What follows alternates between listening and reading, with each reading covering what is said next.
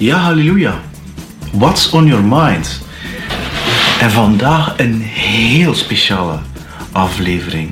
Met een heel speciale gasten. En ja, het gaat lang en diep. Meer dan 2 uur 15 minuten. Nelly de Keije. Alles wat je wilt en niet wilt weten over narcisme. En ook een stuk relaties en energie. Wat een dame. Geniet ervan. Nelly de Keije. Ik heb er geen woorden mee voor, want alle woorden zijn intussen tijd gezegd in ons gesprek. Welkom bij What's on Your Mind met Peter Snauwaert. Elke week vertelt een gast over zijn of haar verhaal. En dat verhaal kan jou inspireren om je leven in handen te nemen. Dat is nu de allereerste keer dat ik de vraag niet stel, maar ik heb dat ook bewust gedaan. Omdat, Ik hoop voor jou dat je er niet mee te maken hebt, maar als je er mee te maken hebt, weet je welke vragen dat je moet stellen. Wel, om heel eerlijk te zijn, ik heb daar natuurlijk over nagedacht van, ik vroeg me eerst af waarom dat me dat zo aantrekt. Waarschijnlijk ook omdat van de laatste 3-4 jaar hoor ik dat van, vooral vriendinnen, hoor ik, ik heb een narcistische partner gehad en dat is altijd achteraf dat ik dat hoor. Dat is altijd, het is een narcist en het is dit en dat. En daarmee kom ik eigenlijk... Hebben ze het dan over jou? Nee, niet over mij. Nee, maar ik heb wel een aantal relaties gehad waarvan ik denk van, het zullen bepaalde trekjes zijn en je dacht van, interessant. Alleen, die verhalen die jij aanhaalt, van die kerel die te letterlijk in de psychiatrie terechtkomt, dat is wel, nee, dat heb ik niet gehad. Nu, de eerste vraag is dat eigenlijk een stoornis waarbij dat je geboren wordt? Zijn we al bezig? Ja, we zijn bezig, ja. Ah, oké. Ja, tuurlijk. Goed dat je me... Oké. Stoornis waarmee je geboren wordt. Kijk, ik kan niet helemaal uitsluiten dat degenen daar een rol in spelen. Maar zowat alle gevallen die bij mij komen, tracht ik te achterhalen. Wat is er gebeurd op kindleeftijd, in de jeugd, dat een trauma kan veroorzaakt hebben en dat de oorzaak kan zijn van narcisme. En praktisch altijd is er een en ander te vinden, waardoor dat je kan zeggen, daar is het fout gelopen. Nu, er zijn families waar dat ook veel meer voorkomt, maar ik denk dat de grootste verklaring daarvan is dat die mensen geen warme thuis hebben. Dat die geen liefdevolle omgeving scheppen voor hun kinderen. En dat de oorzaak is. Zijn die dan narcisten eigenlijk überhaupt dan eigenlijk wel in staat om liefde te hebben? Kunnen ze zelfs hun eigen kinderen graag zien? Nee, en dat is vreselijk om te zeggen, maar echt, mensen met de echte narcismestoornissen, die zien niemand graag. Ook zichzelf niet. Die kunnen gewoon niet lief hebben, omdat ze zich afgesloten hebben van hun eigen persoonlijkheid. En daardoor ook van diepgaande gevoelens. Nu, er is een groot verschil, hè, want mensen halen dat soms wel door elkaar. Verliefd zijn kunnen die wel, maar verliefdheid is een emotie, dat is geen gevoel. En ik leg in mijn boek nogal heel duidelijk het verschil uit, omdat ik dat heel belangrijk vind dat je dan onderscheid kan maken. Mm-hmm. Gevoelens die komen vanuit je kern, vanuit je persoonlijkheid. En emoties, dat zijn eigenlijk niet meer of niet minder als fysieke reacties van het lichaam op impulsen. Ja, reactief, hè? Dat is reactief, hè? Reactief. En dat zijn golven die komen en gaan. Hè? Mm-hmm. Dus je kan heel goed boos zijn op iemand die je heel graag ziet en die toch graag blijven zien. Ja. Maar de boosheid is dan een emotie, veroorzaakt door een gebeurtenis of een uitspraak, maar heeft niks te maken met het gevoelen op zich. Dus echt liefhebben kunnen ze niet. Oké, en dat is nu natuurlijk een vraag die, en het komt ook een beetje aan bod, maar als je dan in een huwelijk gezeten of een relatie hebt gezeten, je hebt kinderen gemaakt met die narcistische partner, hoe kan je dan eigenlijk voorkomen dat je kinderen narcisten worden? Want je kinderen imiteren gedrag, want kijk, ze zegt zelf van, ze merkt helaas bij haar zoon al kleine kantjes op. Hij manipuleert soms ook al, zelfs op zijn jonge leeftijd, het is 12 jaar. En hij is maar de helft bij haar en een andere helft bij hem. Hoe kan ze dat dan eigenlijk verhinderen? Wel, op dezelfde manier als dat je narcisme verhindert bij een volwassen persoon. Maar het probleem is, tegen dat je dat doorhebt, is het meestal al bezig. Maar narcisten gebruiken eigenlijk alle mogelijke technieken om gedaan te krijgen wat dat ze willen van iemand anders. Als je daar als moeder aan toegeeft... Sorry. Als je daar als moeder aan toegeeft, ja, dan schep je zelf een situatie waarin dat terug kan voorkomen. En ik zal maar zeggen, de situatie, en dat is niet uniek. Vader, moeder gescheiden en een van de kinderen begint narcistisch gedrag te vertonen. Dat is in eerste instantie opportunisme, hè. Een kind is een opportunist, hè. Dat mag men niet vergeten, hè. Narcisten moet je denken, die kopen liefde. Dus dat kind ziet alleen, van papa of van mama krijg ik alles gedaan, dus die gaat dat proberen bij de anderen ook. Hè. De beste manier om daarmee om te gaan is gewoon duidelijk grenzen stellen, maar je moet eigenlijk voor je kinderen een liefdevolle houvast zijn. De rots in de branding waar ze altijd terecht kunnen als er een probleem is. En als je dat kan waarmaken, dan komt het goed. Maar als je jezelf laat beïnvloeden, en dat gebeurt vaker dan je denkt, omdat men zo bang is om zijn kinderen te verliezen. Ja. Je denkt, als ik nu te streng ben, dan gaan ze niet meer naar mij willen komen en dan gaan ze naar de andere partner. Maar dat is puur chantage en intimidatie. Want je raakt je kinderen niet kwijt. Dat wil niet zeggen dat er geen conflicten kunnen ontstaan, hè? Want de kwestie is van gezonde grenzen stellen. Dat is het belangrijkste. Nu, ik denk dat er ook mee te maken heeft dat, ik heb er zelf een 4-jarig zoontje in ons leven. Ja, ik denk dat er ook heel wat moeder of vaders, maakt eigenlijk niet uit, dan die ook zoiets hebben van, ja, je wil natuurlijk een goede moeder zijn en daardoor wil zij dat ook goed doen. Ik denk dat dat er ook wel mee te maken heeft. Voor dat te kunnen, ja, perfect te willen doen natuurlijk. Ja, wat is die vraag daarin? Wat er is geen vraag. Dat is eerder in de statement, omdat ik snap die vraag wel van, ja, het dan een narcistische partner, zit dat van gescheiden, was een vechtscheiding. Ja, geprobeerd dat dan dat die kinderen dat ook niet hebben natuurlijk, hè. Nu, bestaat er eigenlijk een therapie of behandeling voor iemand? Stel je nu voor, want dat staat ook in je boek, hè. Het is nu niet de bedoeling dat je nu iedereen aanduidt dat narcist is, maar als je dat nu bij jezelf moest ik dan nu ontdekken bij mezelf dat ik een narcist ben? Ik weet dat ik dat niet ben, maar kom. Zou ik me kunnen laten behandelen of in therapie gaan daarvoor? Wel, dat hangt er een beetje vanaf van de gradatie. Er zijn natuurlijk gradaties. Ik maak een duidelijk onderscheid tussen narcistische persoonlijkheidsstoornis en narcistisch gedrag.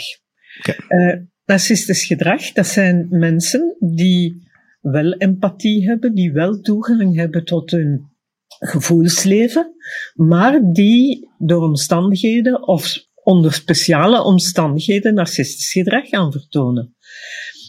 Daar is absoluut mogelijkheid om dat te veranderen. Maar als het gaat om de narcistische persoonlijkheidsstoornis, absoluut niet, vergeet het. Net omdat die mensen niet in staat zijn om op een kritische manier naar zichzelf te kijken.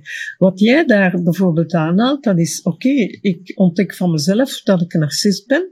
Wel, het feit dat je al naar jezelf hebt gekeken en onderzocht van wat doe ik en is dat wel allemaal oké?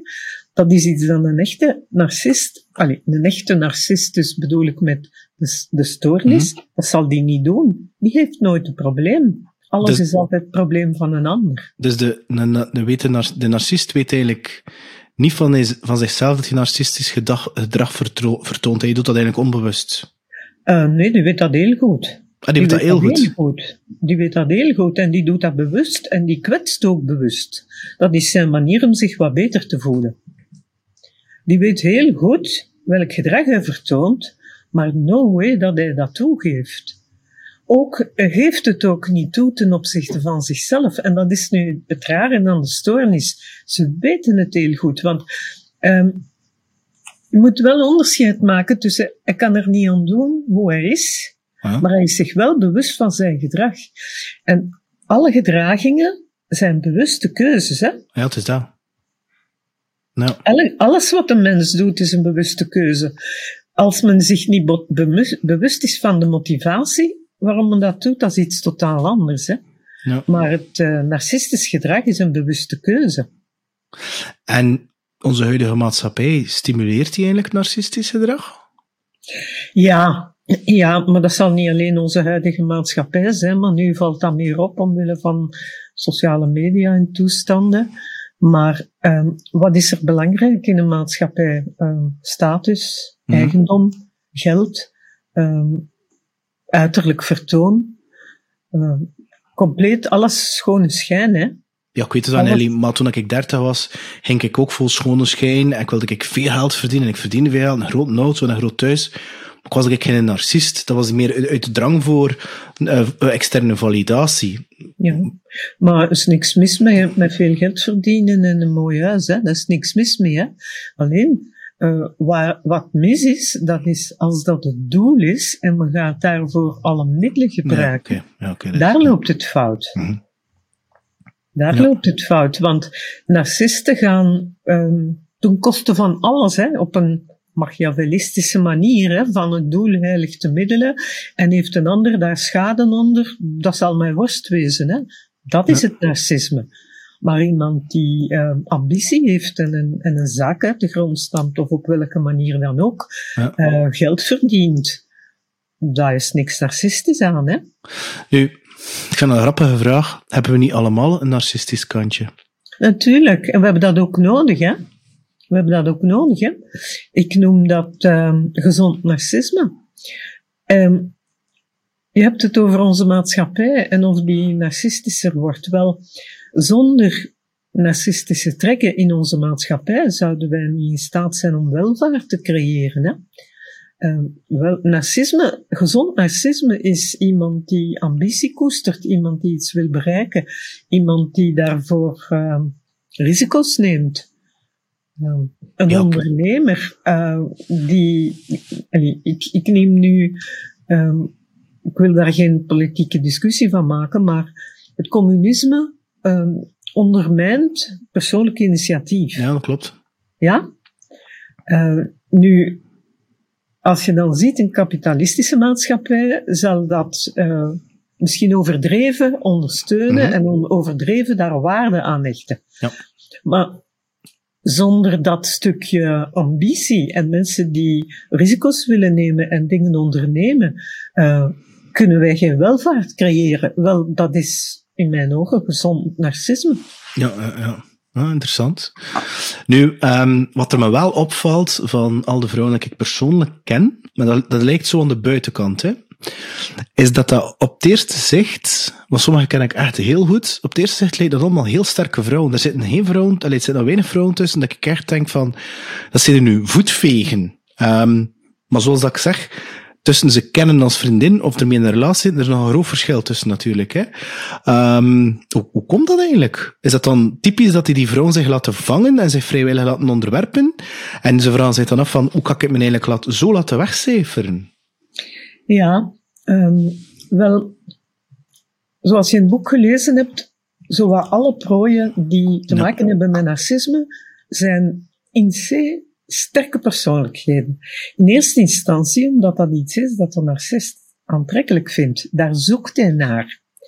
Maar in een situatie van zwaar narcistisch misbruik, daar stap je niet van vandaag op morgen in. Hè. Het grote probleem is, je hebt geloofd wat de narcist jou voorschotelt. En wat toont die aan de buitenwereld en aan potentiële partners? Zijn imago, zijn masker. En narcisten zijn ongelooflijk goed in scannen van mensen. En met scannen bedoel ik oppikken van wat je eigenlijk zoekt. Wat verwacht je? Wat zoek je? En mensen stralen dat uit. En dan gaat de narcist zich voordoen alsof dat hij of zij jou dat allemaal kan geven. Ik hoor keer op keer mensen in de praktijk vertellen, het was net of ik had mijn soulmate ontmoet. Maar dat is maar een eerste fase. Totdat ze je binnen hebben. En met binnen bedoel ik totdat ze zeker zijn dat ze gesetteld zijn. Ja, en dan valt het masker af, hè. Maar dus die 3 eigenschappen die maken dat je makkelijker prooi wordt, dat is 1, het zijn sterke persoonlijkheden, want dat zoeken narcisten bewust. Mhm. Vaak ook mensen met grote empathie, gevoelige mensen, mensen met een groot verantwoordelijkheidsgevoel, vaak hoogsensitief. Hè? Ja. En de 3e eigenschap is, op het ogenblik dat je die leert kennen, op een of andere manier hebben die mensen een te lage eigenwaarde. Ja. En dat is de klik, omdat narcisten zelf een hele lage eigenwaarde hebben, ondanks wat dat ze uitstralen. Hè.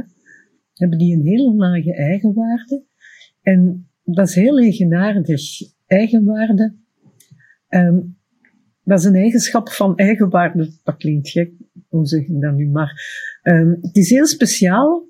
Mensen zoeken instinctief andere mensen op met een gelijk niveau van eigenwaarde. Dat trekt elkaar aan. Klopt. Dus de narcist, ondanks de show en ondanks zijn bravoer, is eigenlijk een hele lage eigenwaarde. En die spot dat bij anderen. Daarom is het ook de reden dat je moet aan je eigenwaarde werken, wil je niet meer met narcisme te maken hebben. Want daar ketst dat op af, hè. Mensen met voldoende eigenwaarde, die trappen daar niet in. Maar, en u wilt dan niet, ja. Maar sorry dat ik onderbreek, want dat is ook een vraag. Hoe heel je het zelf best van narcisme? Is dat dan letterlijk dat? Zorg dat jij je eigen waarde werkt, je zelfliefde werkt? Ja, absoluut. Dat is de kern.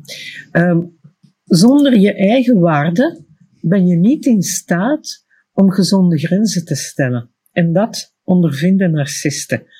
En vanaf het ogenblik dat ze dat doorhebben, gaan ze erover en gaan zij de wetten stellen. En dat is wat je daar zegt over de vrouwen die je kent, hè. Niet 1, maar zowat alle vrouwen die ik bij mij zie passeren, dat zijn sterke vrouwen, die hebben ook dikwijls professioneel neergezet, hè. Ja. En toch zijn die in een situatie terechtgekomen, ik zou maar zeggen, stilletjes aan ingerold, waar dat ze op een bepaald ogenblik merken van, hier kan ik mezelf niet meer zijn. En wat een narcist doet om dat te veroorzaken, is in allereerste instantie angst aanjagen. Want dat is zijn wapen, of haar wapen. Hè. En er is altijd wel iets in een relatie waar je anderen angst mee kan aanjagen. Vooral als je die persoon goed kent. De gevallen waar jij het over had, als er kinderen in het spel zijn, mensen bang maken, ik ga mijn kinderen verliezen, dat is zowat de grootste angst dat de mensen hebben. Anders is het angst aanjagen op financieel vlak, angst aanjagen dat men gaat rollen, imagoschade. Nu, de narcist heeft tal van middelen om iemand angst aan te jagen. Is dat daarom dat die personen dan zo lang in die relatie blijven? Want als ik dat dan hoor, zijn er relaties tussen die 15 jaar, dat men er heel lang in blijft. Is dat zeg maar 30 jaar, 35 jaar kom ik ook tegen, hoor. Maar is dat dan omdat die vrouwen dat heel laat ontdekken? Of? Wel, ontdekken heel vaak, en dat is nu een beetje wat er met het boek gebeurt en met die artikels allemaal gebeurt. Vaak weten mensen niet dat ze in een toxische situatie zitten. Hè? Vaak is dat iets van levenslang, decennia lang, dat men denkt van ja, het is een moeilijke mens, of het is een ambetante vrouw, of ze klaagt altijd, of hij is dominant, weet ik veel. Er zijn veel woorden voor. Mensen met een moeilijk karakter misschien, mensen die ook met een rugzakje lopen. Men heeft daar niet direct zicht op. Een van de zaken waar ik nu aan denk, doordat je dat vertelt, dat is een van de eerste jaren dat ik infoavonden gaf. En ik vertelde over het fenomeen narcisme. En een vrouw die riep luidkeels in de zaal, zegt... Maar God, zegt ze, dat is dus iets dat bestaat. Ja, dat is iets dat bestaat. En dat is de ontdekking. En zolang dat je denkt dat je daar alleen mee zit, ja, waar zou je gaan zoeken? Maar, waar zou je gaan zoeken? maar de vraag die bij mij spontaan opkomt, het is misschien iets dat heel simpel is, maar ik denk dat ook bij het gebrek voor veel mensen van wat dan nu eigenlijk een goede relatie is en wat nu eigenlijk een toxische relatie is. Wat moet ik me voorstellen bij een toxische relatie? Is dat dan een relatie waarbij je niet mentaal of fysiek uitgebuit wordt? En oké, dat zit dan misschien niet 100% goed, maar wat is dat dan toxisch? Wel, dat zijn 2 dingen of 3 dingen die ik als criteria daarvoor aanhaal. Natuurlijk, dat is geen zwart-wit in. Hè. Nee. Je hebt goede, heel goede, fantastische, slechte, heel slechte en toxische relaties. Hè. Een goede relatie, daar kan je jezelf zijn. In een relatie met een narcist kan dat niet. Een goede relatie mag je grenzen stellen. Met een narcist kan dat niet. En de derde zaak die ik verschrikkelijk belangrijk vind, dat is, ondervind je schade van het gedrag van je partner. En dat is bij mij cruciaal om te zeggen, dit is een toxische relatie. En die schade kan op vele vlakken zijn. Hè. Dat kan gewoon fysiek zijn, geweld, psychisch geweld, psychisch terrorisme. En het probleem is, en dat is de reden waarom dat het ook zo laat ontdekt wordt vaak, dat zie je niet aan de buitenkant, hè. Dat dan de meest verborgen narcisten zijn charmante personen, vaak zelfs zorgzaam, met een sociale rol waarvan iedereen denkt, wauw, dat is toch dit of dat. Het is herhaaldelijk voorgekomen dat mensen bij mij kwamen en dat het bleek om een vrij bekend persoon te gaan. Dat mijn oren tuiten, dat ik dacht, nee toch, ook die, hè? Ja, ook die. Het is allemaal schone schijn, blijkbaar. Maar is, nu ook een beetje de varluid, is dat, gaat dat bekend zijn in een narcisme niet een beetje hand in hand? Of zou dat niet kunnen hand in hand gaan? Ja en nee. Want ze beschrijft zelfs een aantal voorbeelden in een boek, Madonna, en dan die president van Brazilië en al. Ik wist zelfs niet eens dat Madonna een narcist was. Ik kwam er nooit bij stilstaan. Nee, maar er zijn veel mensen waar je niet bij stilstaat. Maar daar wil ik dan toch wel opmerken.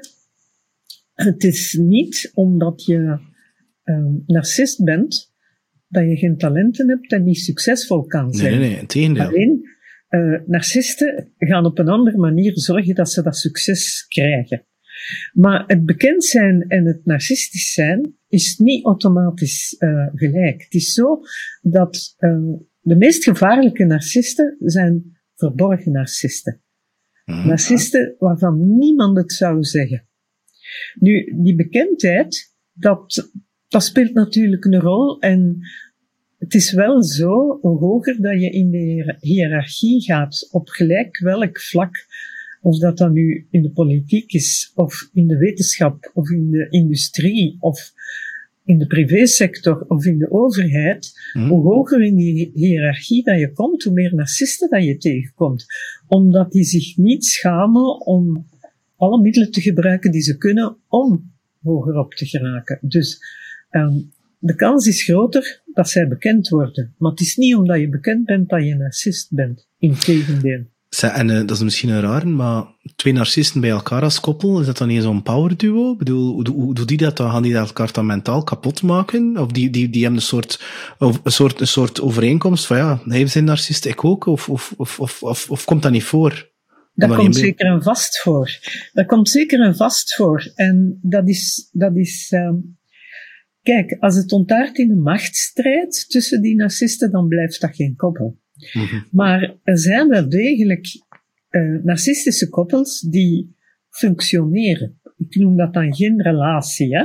Dat is dan een koppel.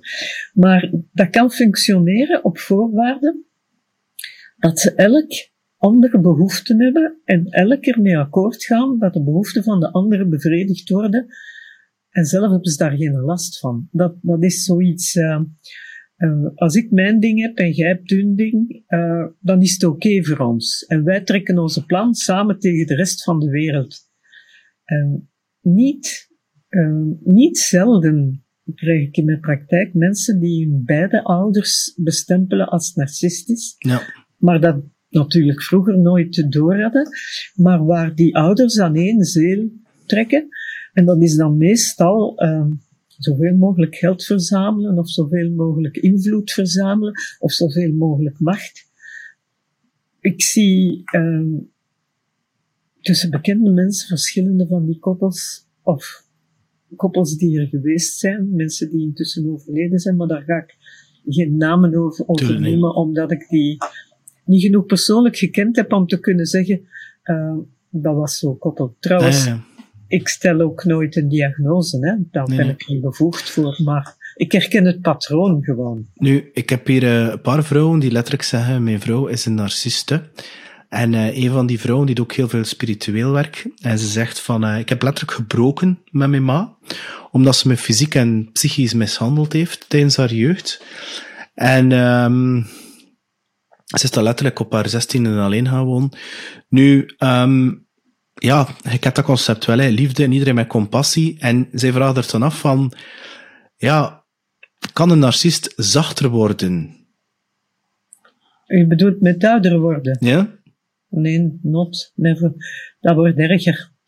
Het fenomeen wordt erger. Wat dat er wel gebeurt, dat is, een narcist gaat vooral uit van, wat heb ik nodig? Wat zijn mijn behoeften en wie kan eraan voldoen? Nu, als op een bepaald ogenblik die ziet, kijk, ik ben niet meer in staat om zelf mijn behoeften te voldoen, of mijn behoeften te bevredigen, of voor mezelf te zorgen. Ja, dan kan die ervoor zorgen dat iemand anders dat doet. Maar zachter worden, dat gebeurt niet. En dat is eenvoudig te verklaren, omdat de kern van narcisme is afgunst. Afgunst op wat de ander kan en wat de ander heeft en zij zelf niet kunnen. Met andere woorden, ze kunnen niet lief hebben. En naargelang de narcist ouder wordt, gaat hij meer en meer merken dat dat niet meer goed komt. En de afgunst wordt groter en groter en groter. En wat zij doen eigenlijk is zich wreken op degene die het wel kan. En wil dat dan zeggen eigenlijk dat die persoon vroeger in dezelfde zijn ook van, is het eigenlijk nog de moeite om in verloop van tijd haar nog een kans te geven, want ze heeft eigenlijk al 2 keer gebroken en vergeven?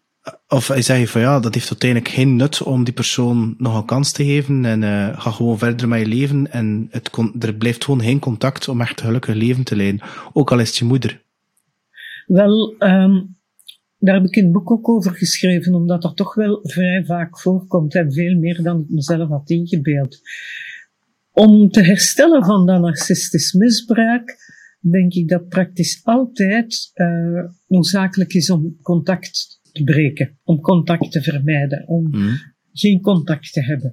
Maar vooral nodig, omdat je die fase nodig hebt om te herstellen. Het is te zeggen, om terug jezelf te kunnen zijn, om je eigen waarde een boost te geven, om te leren grenzen stellen.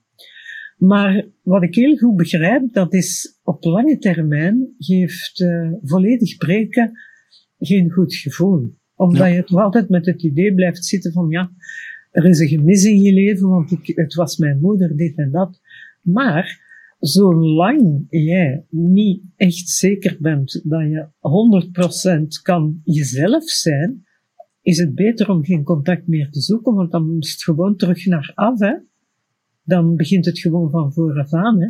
Je moet echt in staat zijn, en dat is de les die ik geleerd heb. Ik zeg het, ik heb het in het boek geschreven op het sterfbed van mijn moeder. Je moet in staat zijn om volledig, maar dan ook volledig onderscheid te maken tussen de persoon, je moeder, die je graag ziet, waar je van houdt, waar je geprogrammeerd bent om van te houden, bij wijze van spreken, en het gedrag. En zolang jij dat onderscheid niet kan maken, ga je terug meegesleept worden in die neerwaartse spiraal, hè? Want ze doen beroep op je empathie, en jij moet zeggen, stop. En zolang dat je dan niet kan, of niet zeker bent dat je dat kan, heeft dat geen zin om dingen te doen zoals een kans geven. Nee, als er terug contact is het op jouw voorwaarden. En pas op, Ze gaan dat nooit accepteren. Hè. Ze gaan zeggen, ja, oké, maar dat blijft nooit duren. Je moet het echt zelf de regie in de hand hebben. Ja, maar ik had dat moeilijk zeggen, maar zitten narcisten, dat is de grens, dat is toch ook, dat werkt toch, die gaan ook zeggen, allee, wat zeg jij nu, wat is dat voor iets? Dat gaat toch ook niet werken op die manier? Ik ben nu een beetje heel zwart-wit aan het zeggen, hè, maar kom. Wel, eerste les, confronteer nooit een narcist met het feit dat je denkt dat hij een narcist is of zij, hè. Nooit, hè. Dat keert zich helemaal tegen jou, hè. Als ik zeg, Peter, jij bent een narciste, dan heb ik het volgende half uur of uur vlaggen, hè. Mag je dat zijn, want het is, oké, dat is niet zo oud. Ik bedoel, zij keren alles om. Alles. En op een of andere manier zijn ze daar ongelooflijk goed in om jou te verwijten wat dat ze zelf doen. Dus dat is het kinderachtige rijmpje van al wat dat je zegt, zij zelf, hè. Mm-hmm. En als je tegen een narcist gaat zeggen, ik denk dat jij een narcist bent en dat we dit en dat moeten doen, wel, dat is tekenen voor veel ellende, hè. Nee, daar moet je eigenlijk een beetje veel gezond narcisme aan de dag leggen. Het is te zeggen, op je waarden staan, je normen en waarden laten respecteren en duidelijke grenzen stellen. Dat is de enige manier. Maar stel je nu voor, we gaan nu terug naar de partnersituatie. Ik ben in een relatie met een narciste. Hè? Ik bedoel, ik ontdek dat, ik heb dat boek gelezen, en ik geef al eerlijk toe, sindsdien kijk ik iedereen door de narcistenbril. Ik ga elk gedrag bij, denk ik, te kijken, zo, is dat hier narcistisch gedrag of niet? Nu, stel je voor dat je dat dus ontdekt. Allee, wat doe ik dan? Ik boek een meeting in haar plaats, bij Nelly, en ik zeg, kom, ik denk dat het beste is dat ik naar de coach gaat, onder een smoes van, hoe kan ik ervoor zorgen om in die relatie te blijven, ook al weet ik dat die persoon een narcist is? Wel, of moet ik gewoon breken met die persoon tout court? Om te beginnen, als je denkt dat iemand narcist is, moet je die al niet naar mij sturen, hè, want ik hou me daar niet mee bezig. Hè. Ik heb mijn werk zat met mensen te begeleiden die partner of kind of collega zijn van narcisten. Hè. Okay. Nu, je krijgt die ook niet zomaar bij een psycholoog of een psychiater, want die mails krijg ik regelmatig binnen. Waar kan mijn man of waar kan mijn vrouw zich laten behandelen? Not. Hè? Als het dus om echt narcisme gaat, laat dat duidelijk zijn. Hè? Als je wil in die relatie blijven, of als je verplicht bent om in die relatie te blijven, omwille van omstandigheden, ja, dan moet je aan jezelf werken, want de narcist gaat niet veranderen. En aan jezelf werken, dat zijn die 5 pijlers waar ik op werk. Hè. Beginnen met inzicht. Als je dus dat boek gelezen hebt en je herkent het, ja, dan begint het werk bij jou. Hè. Begin maar aan je eigen waarde te werken. Hè. En dus dat wil dan ook per definitie zeggen, maar dat is ook een vraag, als je blijkt narcistische partners aan te trekken, dat wil zeggen dat je nog niet genoeg aan jezelf gewerkt hebt. Of zie ik dat te simplistisch? Wel, ja, nee. Het komt meestal neer dat je de combinatie van die 3 eigenschappen die ik daarop noemde, maakt dat je al makkelijker prooi wordt. Maar het feit dat je een sterke persoonlijkheid bent, ja, dat is aangeboren. En dat is niet slecht, hè. En het feit dat je hoogsensitief bent, dat is ook aangeboren. En dat is een mooie eigenschap. Soms niet altijd makkelijk voor degene die die eigenschap bezit, maar dat is wel een mooie eigenschap. En aangeboren.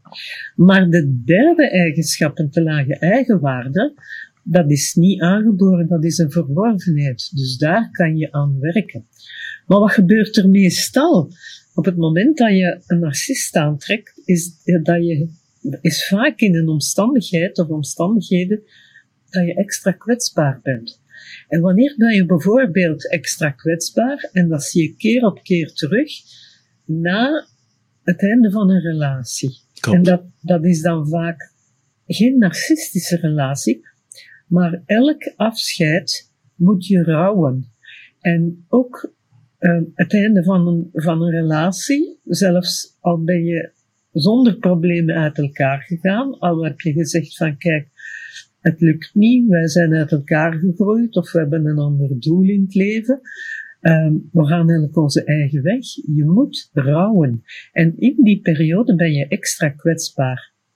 En op momenten dat je extra kwetsbaar bent een relatie aangaan, dat is riskant. Mhm. Dat is riskant. Hoe vaak is het niet gebeurd dat, zelfs mijn allereerste verhaal in het boek, de jonge vrouw die gebroken heeft met haar jeugdvriendje. Dus niks zo emotioneel als jeugdliefde en dat breekt, ja, dat is iets dat je meedraagt. Hè. Dus op zo'n moment ben je extra kwetsbaar. Maar als je nu 18 bent of 68, het einde van een relatie is een rouwfase waar je door moet en narcisten spotten dat. Je bent een makkelijke prooi. En als je dan op dat moment ingaat op avances, iemand biedt je een schouder aan, iemand is toch zo behulpzaam, gaat jou een beetje ondersteunen. Hola, dat zijn vaak de wolf in schaapskleren, hè. Wel, dat vind ik nu interessant.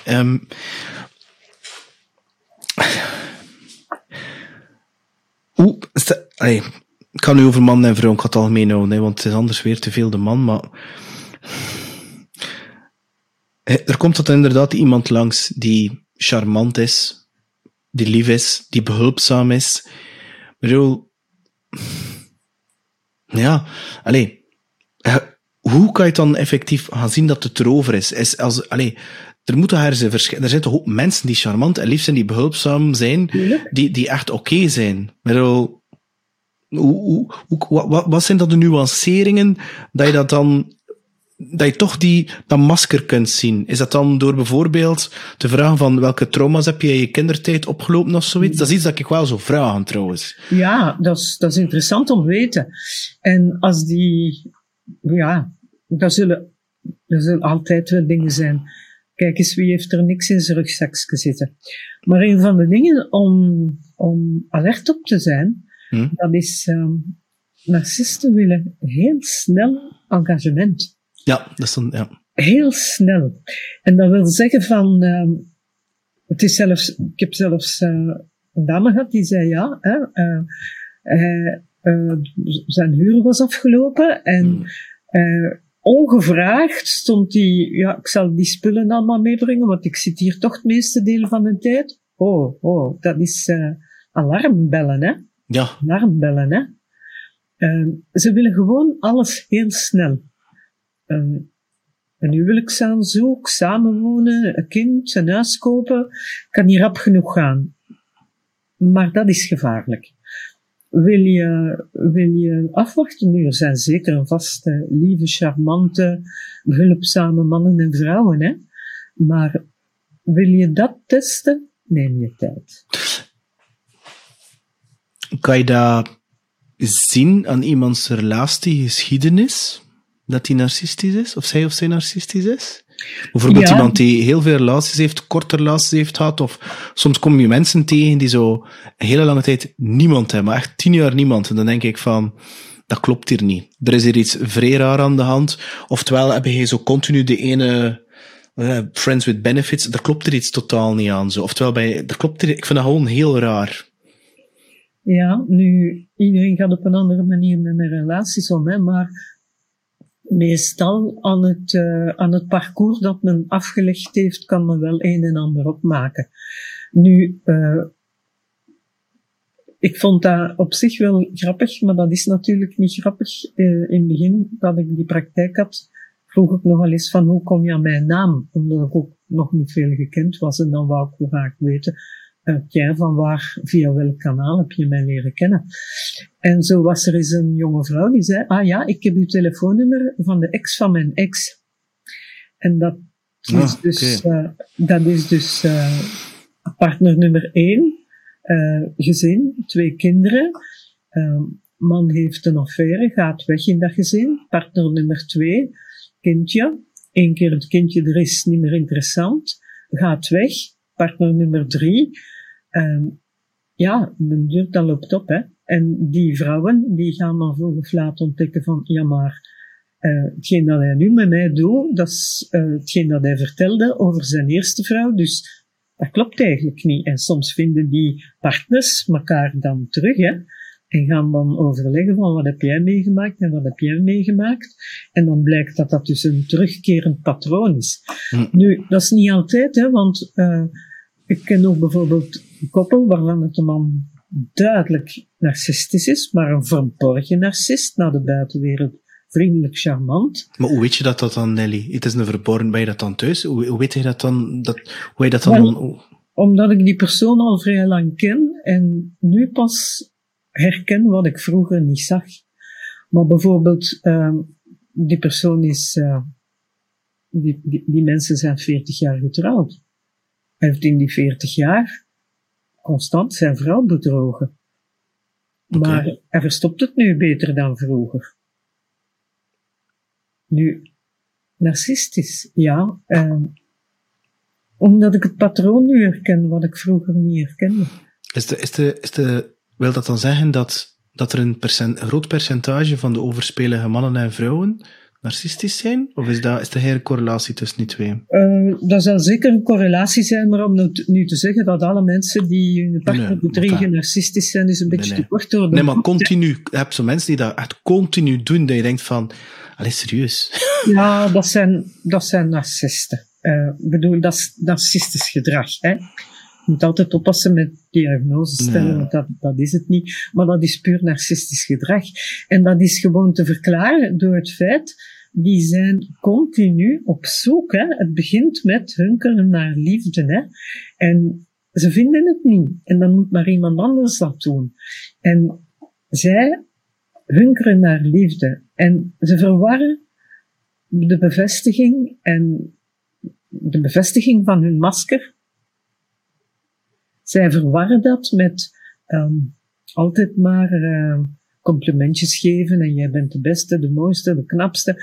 Als je je dag doorbrengt met continu tegen een narcist te zeggen hoe fantastisch dat hij wel is, ja, dat vindt hij best oké. En dan is je kan daar ook een mooie tijd mee beleven, hè? Als je nooit behoefte hebt aan iets meer diepgang en aan een diepgaand gesprek en aan een gevoelsleven. Nu, als oppervlakkigheid troef is, kan je daar een mooie tijd mee beleven. Maar narcisten herkennen liefde niet. Zij zoeken de oppervlakkige bevestiging en bevrediging. Dat is het verschil. En één partner, 40 jaar aan uw zijde, ja, sorry, dat is niet realistisch om te verwachten dat die alle dagen opstaan met te zeggen hoe fantastisch dat je bent, hè. Er zijn al eens dingen die niet zo fantastisch zijn en die je in een goede relatie accepteert van elkaar. Maar dat kan een narcist niet hebben, hè. Dus hij totaal niet. Nee, totaal niet. Kritiek, oh nee. Niks, hè. Helemaal niks, hè. Een narcist kan geen greintje kritiek verdragen, hè? Want ik was echt gechoqueerd van die... wat was dat? Van die vent, die vrouw ging op zakenreis en hij had letterlijk een sms of zoiets gestuurd van kijk, nu ga ik jouw vriendin of ook iemand anders bellen om seks mee te hebben, maar jij bent nu toch weg. Ik vond dat echt zo compleet van de pot gerukt. Ik had zoiets van, allee gast, wat doe je nu? Ik vond dat zo, ik weet niet, ik had zoiets van, allee, wie doet er dan nu zoiets? Ja, narcist. En die vrouwen accepteren dat? Wel, nee, op den duur niet meer. Maar toen ze bij mij zat, was ze nog boos op zichzelf dat ze daarin getuimeld was. Ja. Maar het moment dat je daarin zit, zie je het niet, hè? Je ziet het niet, hè? Dat is niet iets dat ze doen 2 weken na de start van een relatie, hè? Dat begint heel subtiel, hè? Dat begint heel subtiel, hè? Met een opmerking van, ga je mij alleen laten? Klap, daar zitten met een schuldgevoel, want dat is de bedoeling, hè, dat jij met een schuldgevoel zit, hè. En als dat gepakt heeft, dan wordt dat de volgende keer nog wat erger. Interessant. Ja, dat was, hij was eigenlijk niet zo erg verstandig ook niet, want zoiets zet je niet op mail of op sms, hè. Nee. Dat is misschien een beetje een rare vraag, maar is er een correlatie tussen narcisme en intelligentie? In die zin, in die zin is daar een correlatie tussen dat hoe intelligenter de persoon in kwestie is, hoe erger het is en hoe gevaarlijker. Ja, Want die zijn in staat om ongelooflijke spelletjes uit te denken en strategieën uit te denken. Bangelijk. Hè? Echt bangelijk. Dat is echt die mindfuck games, hè, dat hij of zij doen. Ja. Dat is strategen op het allerhoogste niveau, hè. Kijk je zou bijna bang worden van de relatie aan te gaan, Nelly. Nee. Want uiteindelijk, laten we eerlijk zijn, als ik dat zie, en ik spreek ook voor mezelf, dat er het voorbeeld van een echt goede relatie, ik kijk nu ik hoorde dat langs op een andere podcast, Netflix, en andere tv-programma's de laatste 10 jaar, die tonen alleen maar destructieve relaties. Ik bedoel, er zijn dan weinig series die gaan over de happy relaties, of het is zo van dat Disney happy toestand, waar dat uiteindelijk ook geen echte liefde wat er dan getoond wordt, het Disney-verhaal.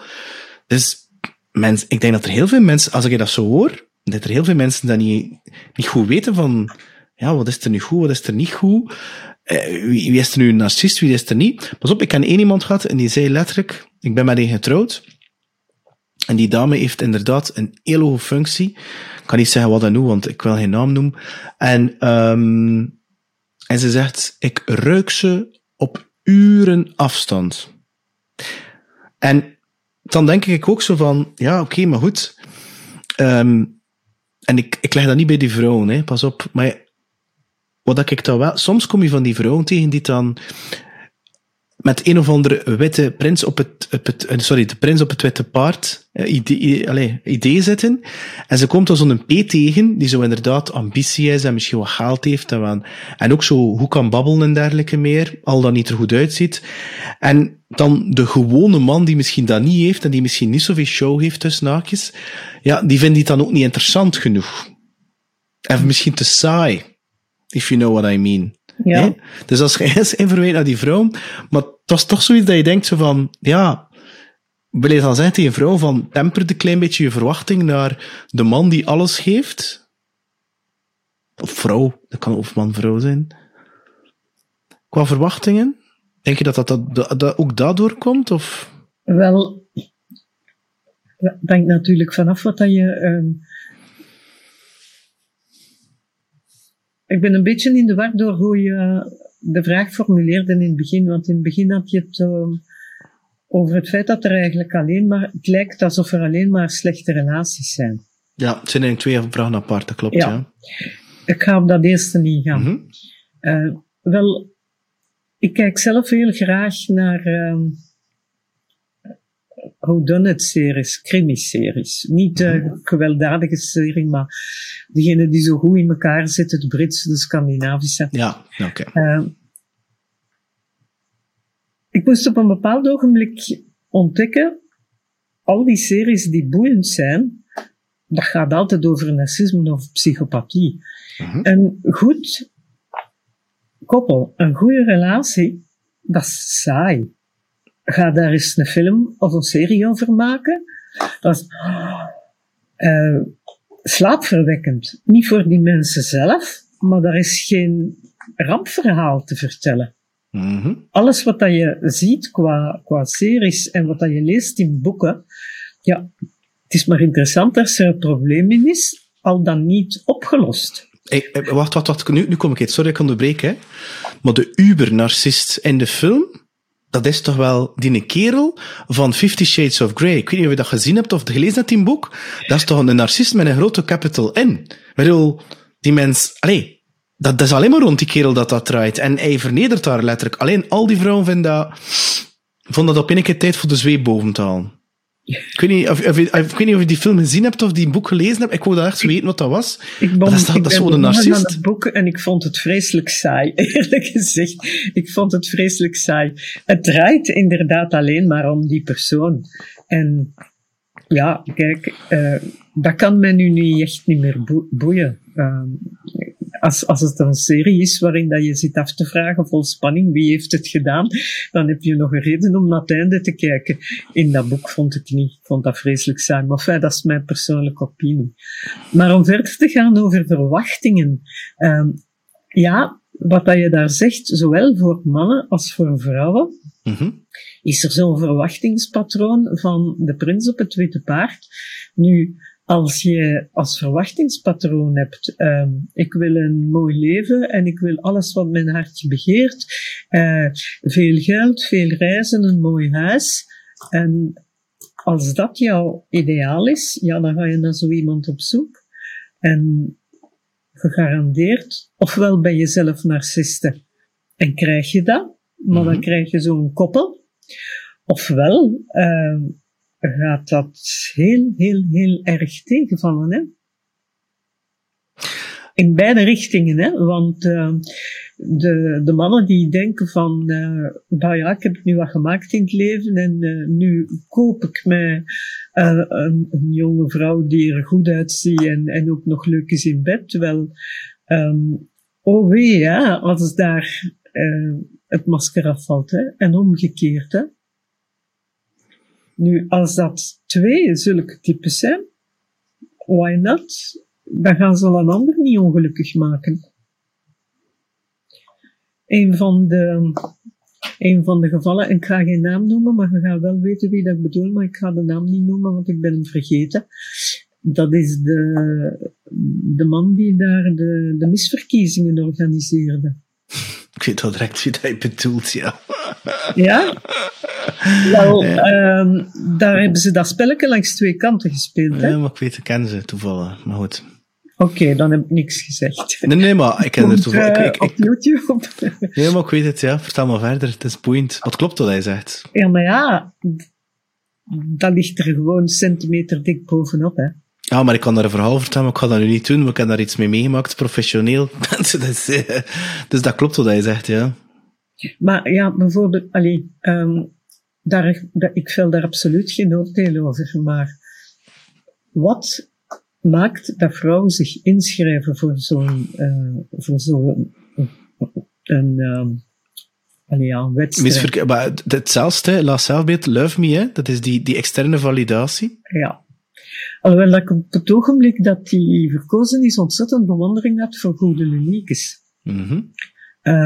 Ik dacht, wauw, eindelijk kiezen ze iemand niet alleen hoe ze eruit ziet, maar dat het ook een beetje inhoudt. Nu, hoe de rest van haar carrière verlopen is, daar spreek ik me niet over uit. Maar dat is geen dom kieken, hè? Nee. En ik denk dat die motivatie misschien wel heel goed zat nu. Hoe het voor de rest voor haar verlopen is, ja, het zal ook niet altijd een pad over rozen geweest zijn, hè? Maar ze heeft dat zelf, ze is dan wel een sekscoach, of noem het daar, maar zelfs qua relaties ze heeft daar heel haar mening regelmatig moeten bijstemmen. Ze is ook niet zoiets van, ik heb hier nu de golden silver bullet om de perfect relationship. Maar is het dan ook niet, Nelly? En dat is een les dat ik heel laat heb geleerd, op mijn 40ste, want ik ben zelf gescheiden, net dan heel lang relaties had. Nee, ik ben gescheiden op mijn 34ste of mijn 32ste. Ik ben opnieuw getrouwd op mijn 40ste en ik ben 46, ik heb een zoontje van 4, dus dat is niet zo klassiek. Maar het punt is dat ik wil maken, is dat, en dat is chockerend voor heel veel mensen, maar de dag dat je beseft dat je eigen geluk en je eigen leven, dat bij jezelf ligt en dat niet afhangt van iemand anders. Met alle respect voor die relaties, maar dat geluk ligt bij jezelf. En ik hoef dat niet te krijgen van een ander. Of dat iets leuks doet, natuurlijk is dat leuk. Maar daar ligt het, voor mij was dat wel de hamvraag. En er heeft niemand me ooit geleerd dat. Van, maar Peter, heb je die liefde niet nodig van die vrouw? Heb je dat echt niet nodig? Dat zit in jezelf. Maar continu zat ik die bevestiging te zoeken in haar. Het heeft me heel lange tijd geduurd voor dat te ontdekken en voor dat nog een keer toe te geven, ook publiekelijk. Maar dat is wel de essentie. En ik zie zoveel mensen die er nog altijd intrappen in die val. Zo van, en die liedjes gaan er ook over, hè. I want you to want me, I was made for loving you. En ik kan zoveel verder gaan, hè. Ik ben ook muzikant, dus ik ken ze allemaal. En ik ga dood aan jou en al van die toestanden. En Maar als je dat snapt als man, als vrouw, dat het de ideale partner, dat ben je zelf. De echte, ware liefde, dat zeg je zelf. Dat leren ze niet, hè? Nee. Dat leren ze niet, hè? En het gekke is, dat kan je ook niet leren van een ander. Dat moet je leren van jezelf. Want hetgeen je daar zegt is zo juist. Je relatie met jezelf is de langste relatie in je leven. Als die niet goed zit, kan de rest niet lukken. Maar waarom leren ze dat niet in school? Ik leer dat mijn zoon, hoor. Mijn zoon zegt elke avond tegen mij, ik ben genoeg. Die leert dat wel, hoor. Ik ga het hem leren, hè.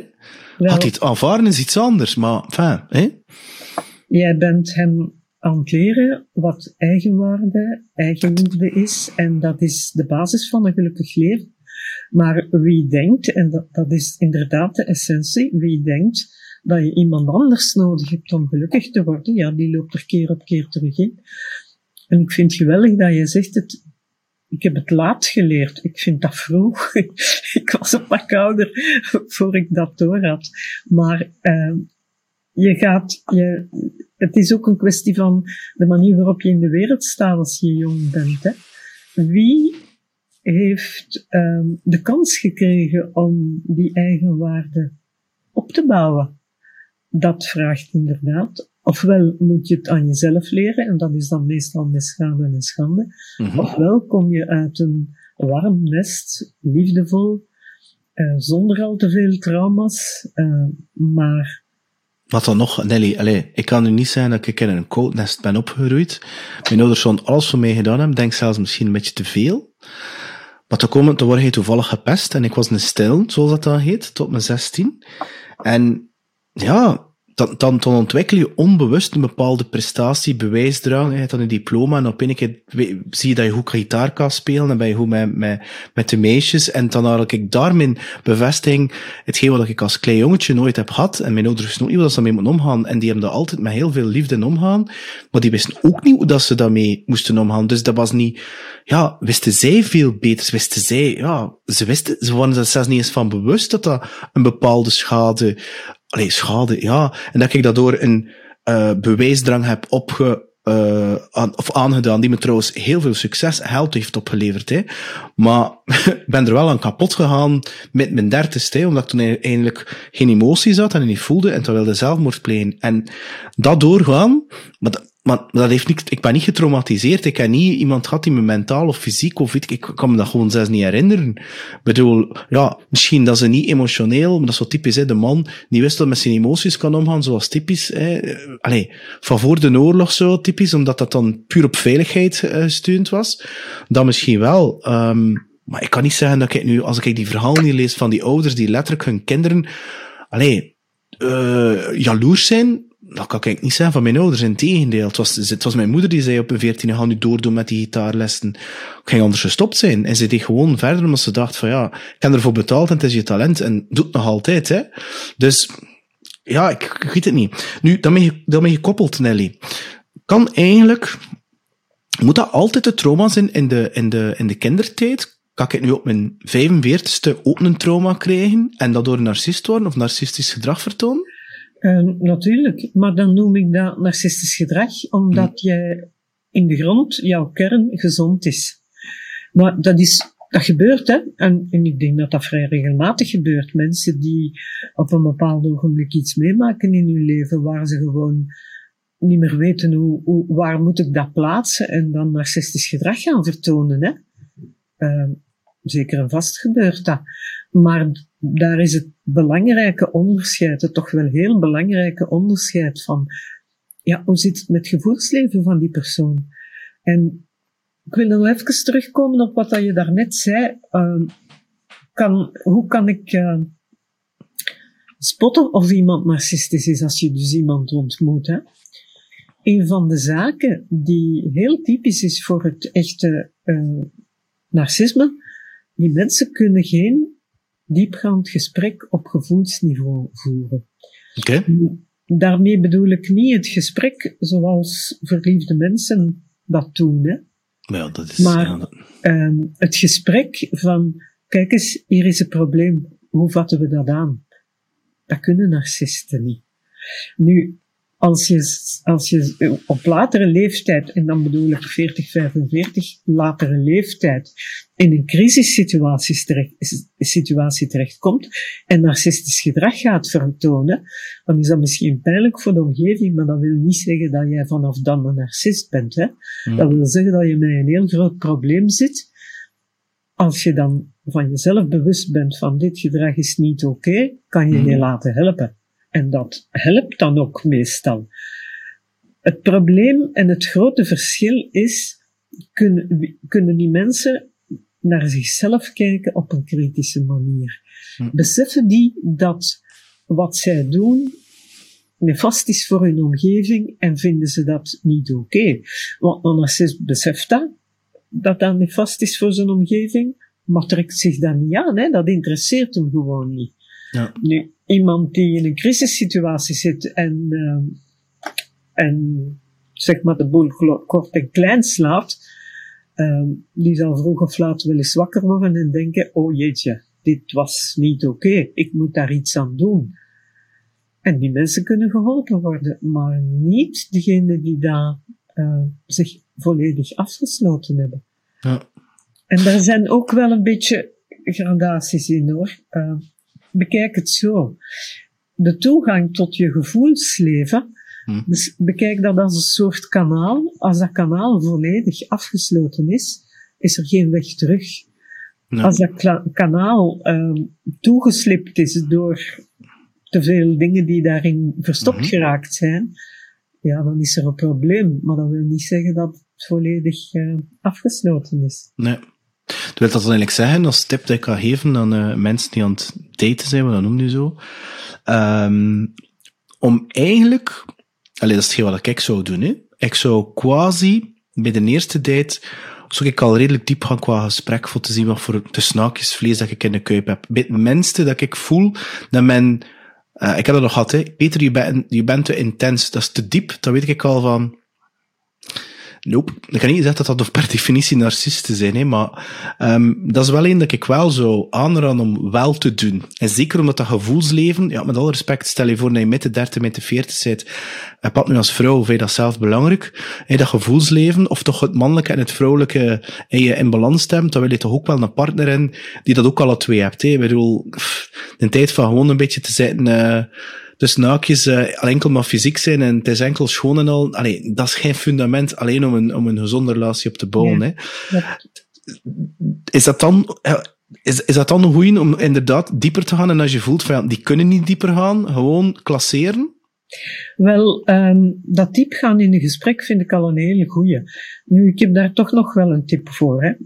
Eigenwaarde hangt samen met unieke normen en waarden. Dus wij hebben maatschappelijke normen en waarden, Ja. gemeenschappelijk, maar elke persoon, alle 7 miljard zijn er nu, geloof ik, mensen hebben unieke normen en waarden. Dat wil zeggen, waarden waar ze normen aan koppelen.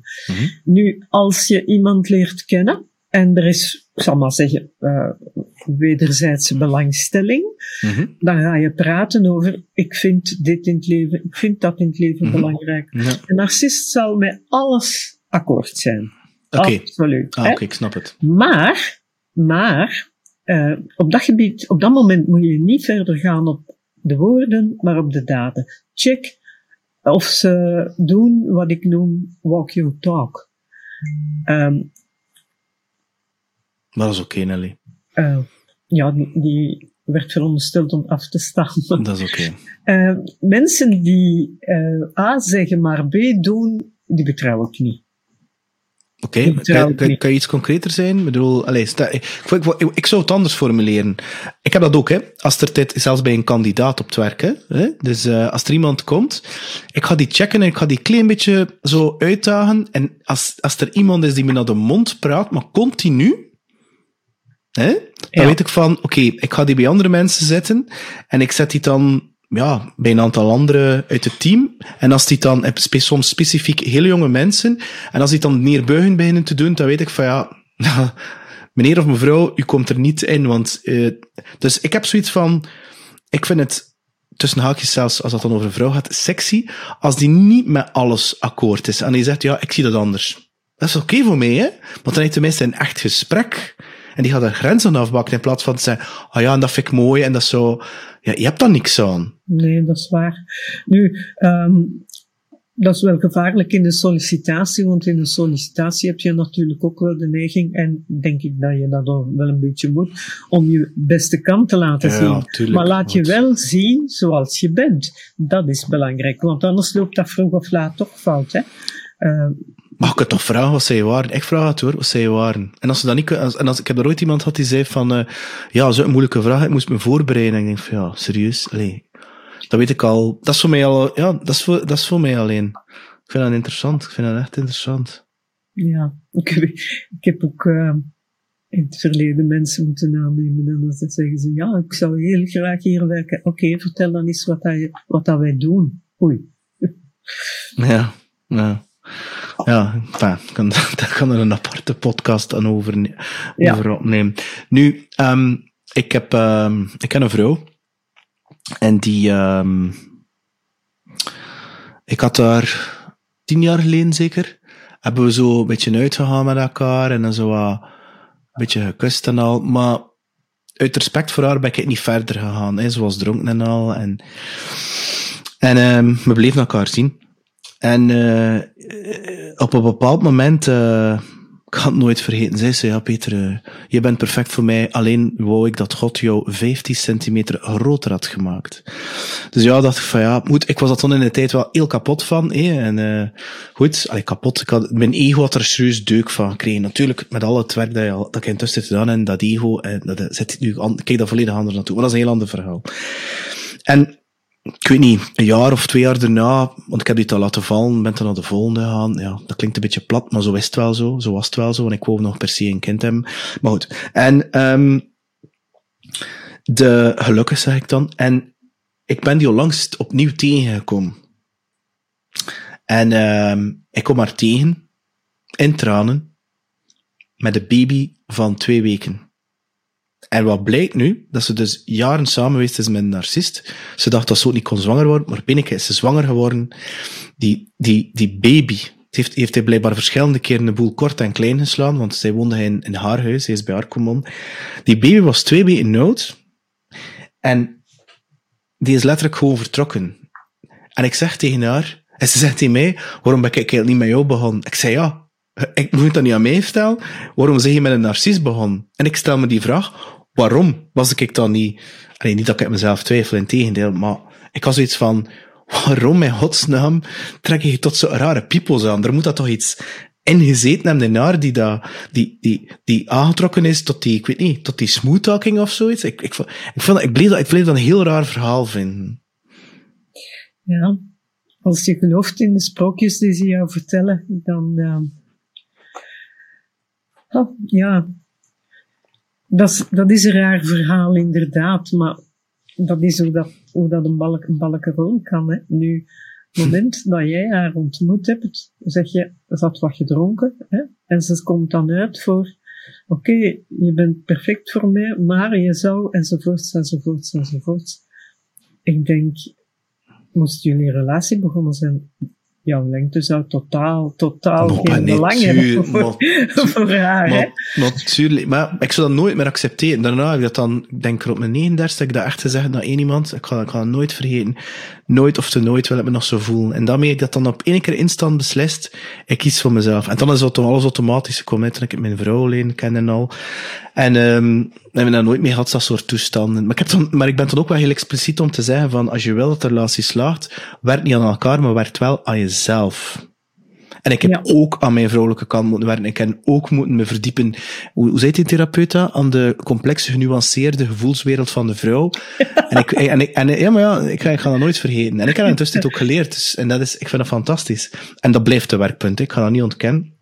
Maar je kunt niet iets dat je 40 jaar niet geleerd hebt, op één keer dan goed in zijn natuurlijk. Dat blijft een ding. Dus, maar goed. Ik ken er hier nog een paar.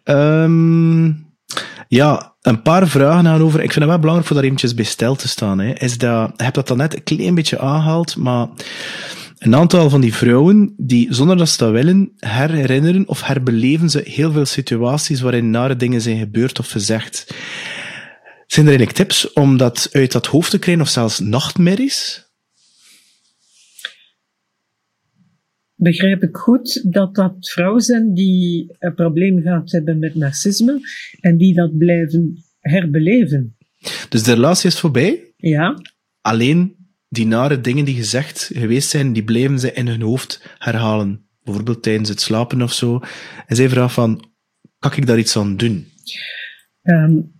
Als het echt om een trauma gaat, laat het behandelen door een traumatherapeut of een psychiater. Want echt posttraumatische stressstoornissen, dat is niet om mee te lachen. Nu, het herbeleven van situaties, dat is nog iets anders dan trauma. Het herbeleven van situaties is gezond in het herstel. Waarom? Omdat inzicht in narcisme, dat is iets dat stapje voor stapje voortschrijdt. En als je zo lang in zo'n relatie hebt gezeten en je begint inzicht te krijgen, dat is niet dat de deur in één keer helemaal open gaat. Je krijgt, ik noem dat pop-ups, hè? Je krijgt filmpjes, situaties, dingen die gebeurd zijn. Maar de bedoeling daarvan is dat telkens dat je zoiets meemaakt, dat je dat kan plaatsen. Dat je, kijk, als je in een narcistische relatie zit of in een destructieve relatie, dan ga je heel veel altijd op jezelf terugbrengen. Van, ik heb dat niet goed genoeg gedaan, ik had dat moeten anders aanpakken, ik ben verkeerd geweest. Maar telkens dat je zo in een situatie een slecht gevoel hebt overgehouden, of verdrietig geweest bent, of onderdoor gegaan, carrément, telkens komt dat later terug naar boven. Maar nu met inzicht. Dat wil zeggen dat je die dingen kan plaatsen in de stoornis van de partner, in plaats van als fout bij jezelf. En als dat op die manier gebeurt, dan is dat een deel van het genezingsproces. Van alles was niet mijn schuld. Alles was niet mijn fout. Maar als dat altijd dezelfde dingen zijn, bijvoorbeeld traumatische dingen die gebeurd zijn, zoals geweld, ja, laat daar een professional bij komen, hè, want dat is niet oké. Maar het terug overlopen van wat er allemaal gebeurd is, dat is gewoon de fase waar je door moet als je ontdekt wat je mee te maken hebt. En wat ik daar toch eventjes wil over zeggen, over die fases. Men zegt soms is, ja, dat is zo'n stadslegende, of hoe dat je dat noemt. Als je een relatie stopt, dan moet je rouwen. Ik heb dat daar juist al aangehaald. En zelfs als het geen echte toxische relatie is, dan moet je voor elk jaar dat je samen geweest bent, minstens een maand rouwen. Ja. Wel, voor een relatie met een narcist mag je dat maar x doen, hè, want dat is niet opgelost op een paar maanden. En mensen hebben nogal eens de neiging om aan mij te vragen, dat herstel, die herstelfase, hoe lang duurt dat? Ik zou graag binnen 3 maanden, puntje. Ik heb het daar moeilijk mee. Waarom? Dat is niet opgelost. Als je jarenlang in zo'n relatie gezeten hebt, dat is niet opgelost op een paar maanden. Maar als ik dat aan de mensen zeg, is er kans dat ik ze ontmoedig. Maar je moet het niet meer zien in functie van het narcisme-verhaal, in functie van het herstel van het verhaal, maar zie het als persoonlijke ontwikkeling. En dat is eigenlijk iets dat levenslang duurt. Hè? Ja, het is dat. Nu, in aansluiting daarmee, je leert iemand kennen en die komt met iemand met een narcistische partner. Als ik het nu zo hoor, ik zou eigenlijk zo geen partner willen, om heel eerlijk te zijn, want continu, als die niet geheeld is, had hij continu die emotionele afval van die vorige relatie projecteren op mij. Vanaf het moment dat ik een keer het waraars doe, of te veel charmeer bij wijze van spreken, had er zo een verdedigingsmechanisme afgaan of zo. Denk ik dan, hè. Dat is een assumptie dat ik neem. Kan je daar eigenlijk 100% over zijn? Ja, maar dan is het echt wel werken aan jezelf, want hetgeen dat je daar noemt is een valkuil. Dat is een valkuil, een self-fulfilling prophecy noemen ze dat. Hè? Van, mijn vorige partner heeft mij bedrogen, deze die zegt goeiedag tegen de buurvrouw, dus die zal mij ook bedriegen. En dat is het wat er gebeurt als je niet hersteld bent van de vorige relatie. Want mensen hebben nogal eens de neiging om te zeggen, ik vertrouw nooit nog iemand. Ja. Dan sluit je je af en dan maak je dat het ook niet meer zal lukken. Nu, langs de twee kanten. Degene die uit zo'n relatie komt, moet de tijd nemen om daarvan te helen. Om verschillende redenen. Eerst omdat je kwetsbaar bent en riskeert terug de foute mensen aan te treffen. En 2, omdat je moet leren terug vertrouwen. Maar de andere kant, wie een relatie wil of iemand leert kennen die uit zo'n relatie komt, daar is het net hetzelfde. Gun die tijd. Maar ga ook niet mee in het verantwoorden van wat je doet om dat vertrouwen te winnen. Ja, dat heet dat niet. Ja, ik snap het. Het is niet evident allemaal, hè. Nu, wat je daar zegt over mensen, iedereen heeft een rugzakje. De een dan wat erger dan de andere. Nu, een goede relatie kan mensen helpen om het rugzakje te verwerken. Ja, maar dat klinkt een beetje als rebound-relaties, Nelly. Dat is eigenlijk iemand, kan niet zijn, tussen haakjes gebruiken, omdat die goed is. Maar soms zie je dat, hè. Mensen komen uit een relatie dat heel slecht was. Ze ontmoeten dan een goezak. Ik kan nu man-vrouw weer zijn. Een goede kerel of een goede vrouw die alles zegt en is een heel brave, hè. Maar het is niet spannend, snap je? Of zelfs de seks is niet spannend in hoofd, terwijl die narcist kun je soms zo van... dat zijn dan de meest soms tussen haakjes wilde personen en die vinden dat wel stiekem aantrekkelijk. Also de bad boy attitude. Terwijl, dat is dan een goezak en dat is een tijdje bij, totdat die recovered is. En dan zeggen ze, oké, het is geheeld en we gaan naar de ander. Ik ben nu een beetje heel zwart-wit aan het schetsen, maar...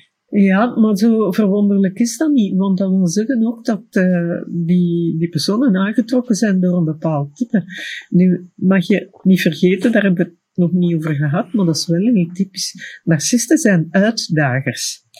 En uitdagers, dat lijkt op het eerste gezicht aantrekkelijk, hè? Dat is spannend, hè? Dat is boeiend, hè? Daar gebeurt iets, hè?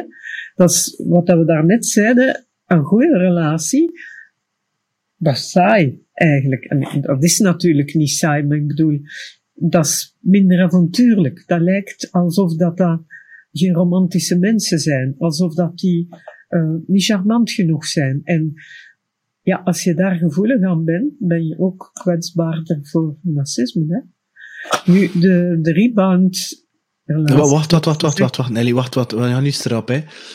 Allee, ik hou ook van uitdagen, hè. Ik vind dat super, hè, voor dat te doen, maar ik doe dat niet enkel romantisch, hè, maar wanneer is het slecht uitdagen? Want ik vind dat, er is niks verkeerd met uitdagen, toch? Beetje prikkelen, een beetje... De bedoeling die erachter zit. Oké, de intentie. De bedoeling die erachter zit. Ja. Oké. Bij een narcist is de bedoeling altijd, die persoon kan nuttig zijn voor mij. Dat lelijke woord is nog niet gevallen, maar daar draait het bij narcisten. Okay. Narcisten zijn nooit geïnteresseerd in de persoon op zich. Narcisten zijn geïnteresseerd in, wat kan die persoon voor mij betekenen? Waar is die nuttig voor? Dus, als narcisten uitdagen, dan is het een bewuste move om dingen gedaan te krijgen.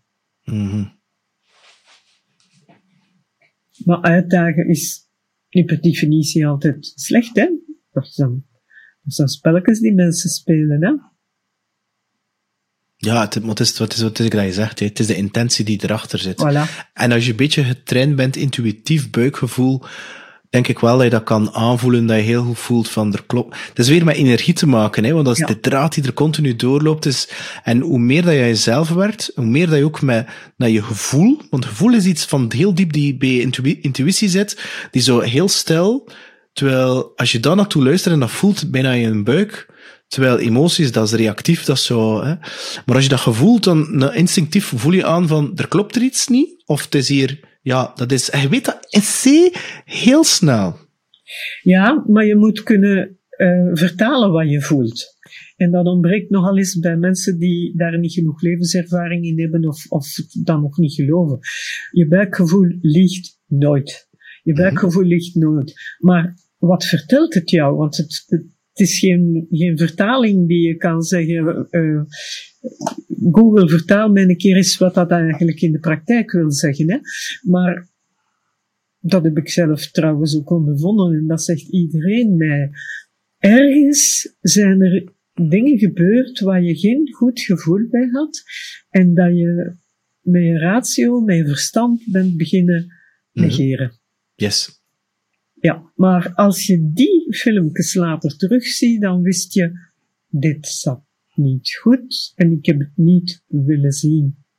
Dat is. Ik herkende het niet. Ja, ik heb dat effectief gedaan. Ik heb dingen gedaan in relaties gestapt waarvan ik intuïtief aanvoelde.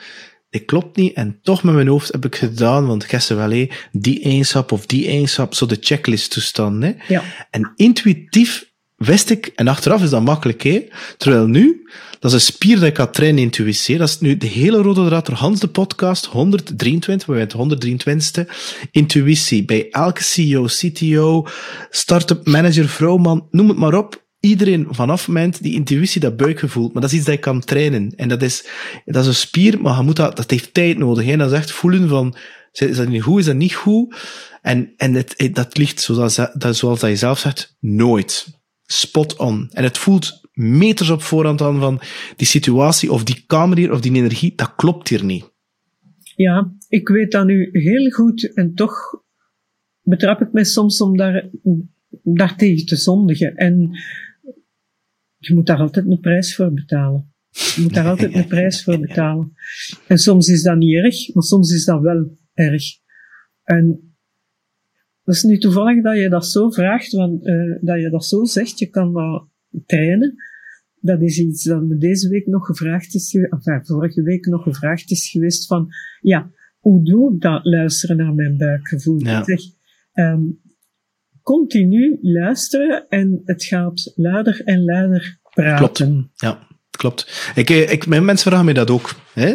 Dus ik heb ooit iemand aangeworven, omdat ik iemand dringend moest hebben op een bepaalde positie, omdat het echt pijn deed. Ja, zo en ik wist, toen dat die persoon kwam, dacht ik van, oké, die gaat dat hier ongeveer wel kunnen. En ik weet nog goed dat er een vrouwelijke collega, Mara, ze mag het wel de credits krijgen, en die zei, Peter, dat gaat niet lukken met die kerel. Peter, dat gaat niet lukken. En toch heb ik het erdoor geduwd.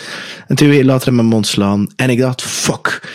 En sindsdien, als mensen mij dat vragen, en ik doe dat met team ook, ik plaats die in situaties waarbij dat mensen gedwongen worden om te voelen met hun intuïtie.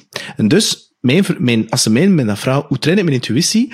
Zorg dat je in situaties terechtkomt waarbij dat je intuïtie moet voelen. Zorg wel dat dat situaties zijn waarbij dat de schade beperkt is. Hè? Doe dat niet met heel grote, zware dingen van huizen en weet ik veel aan relaties, maar doe dat met kleine dingen. Dat kun je met de kleinste dingen doen. En ik doe dat met alles. Met podcastgasten, met jobs, met huizen, met muziek, met alles. En ik ook, ik zondig er soms ook aan, omdat je, weet ik veel wat voor reden dat erachter zit. En iedere keer denk ik van, ja. En toch weet ik van, iedere keer als ik dat geleerd heb, denk ik van, oké, en het wordt dan sterker en sterker en sterker. En op een bepaald moment kan je zelfs, kan je dat letterlijk aanvoelen, bepaalde voel je waar dat naartoe gaat, voel je van, oké, dat trek ik aan, dat gaat naartoe, dat is dat pad, en andere dingen. Dus je kunt dat effectief wel leren, maar je kunt dat niet overnight. Dat is niet, dat is iets dat tijd nodig heeft. En zeker als je dat niet gewend bent om te doen, als je dat eigenlijk nooit naartoe geluisterd hebt, en op een keer dan die spier, datzelfde met de bewustzijnsspier. Kan je bewustzijn trainen? Ja, bewustzijn, dat kan je trainen. Je kunt dat trainen in je hoofd, bewustzijn van bepaalde dingen. En dat begint letterlijk met, ik ga nu 1 minuut bewust, weet ik veel, naar de zon kijken of zo, of bewust zijn van wat er gebeurt in het hier en nu leven, en dat kan je trainen. Maar dat heeft heel veel tijd nodig, hè. Is het aan het lachen, Nelly? Nee, ik vind het fantastisch de manier waarop je uitdrukt wat ik ook al heel lang ervaar en probeer over te brengen op de mensen.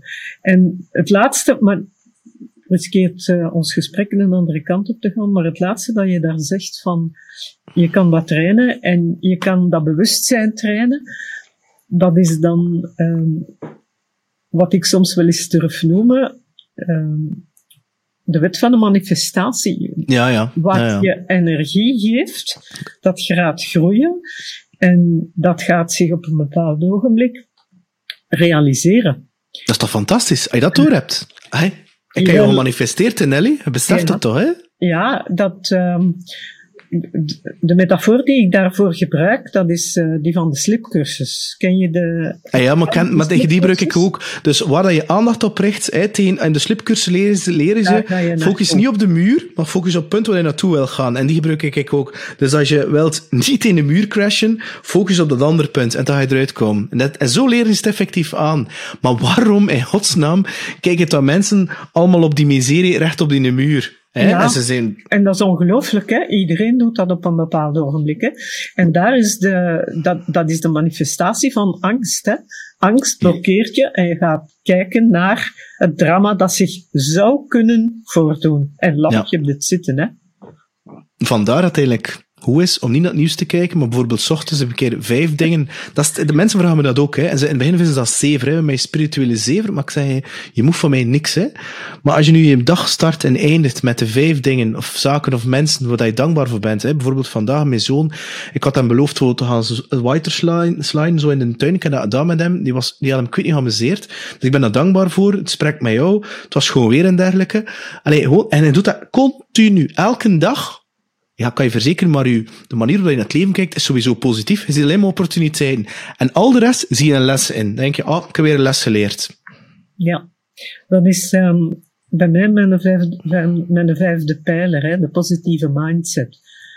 Zorgen dat je voldoende dankbaarheid elementen hebt om op terug te vallen als het eens een dag wat minder is. En er is altijd wel ook wel eens een dag dat wat minder is, maar daarom is je leven niet naar de vaantjes, hè. Ja, kijk, ik heb dan een goeie, sorry ik onderbreken. Vanmorgen, ik had een call met Greet Bunnis, om 8:00 's ochtends. Dus ik zorg dat ik vroeger ben op kantoor. En normaal gezien is er altijd iemand op kantoor, maar vandaag was er niemand. En ik stond daar. Ik zei, shit, ik moet nu een meeting doen. Hoe ga ik dat nu doen? En ik denk zo, ja, kan ik in mijn auto gaan zitten, maar dat is zo lullig op een parking gaan staan. Dan denk je, wat gaan de mensen zijn, maar dat is gewoon niet gezellig. Wat heb ik gedaan? Ik heb die call gestart op mijn telefoon. En ik ben gewoon, achter het kantoor is er dat, ik weet niet, schoon natuur, maar echt een heel schoon jaagpad. En ik ben daar een uur gaan wandelen terwijl ik die call gedaan heb. En ik stond daar in de zon en ik dacht, damn, ik heb nu toch wel en een toffe meeting gehad en ik heb hier een uur staan wandelen en ik heb in de zon gezeten.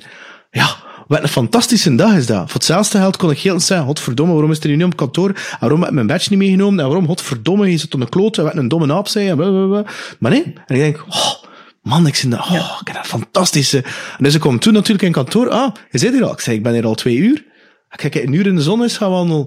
Ja, oké, je ziet toch wel mensen die kijken zo op hun fiets, zo, wat zit je dan nu op je gsm te doen? Maar, I'm enjoying, hè. Ik stak je daar midden in de natuur. Kan je in een auto komen? Maar dat is maar hoe je er naartoe kijkt, hè? Dat is kijken naar opportuniteiten in plaats van naar problemen. En dat kan je leren. Ja, dat is breintraining.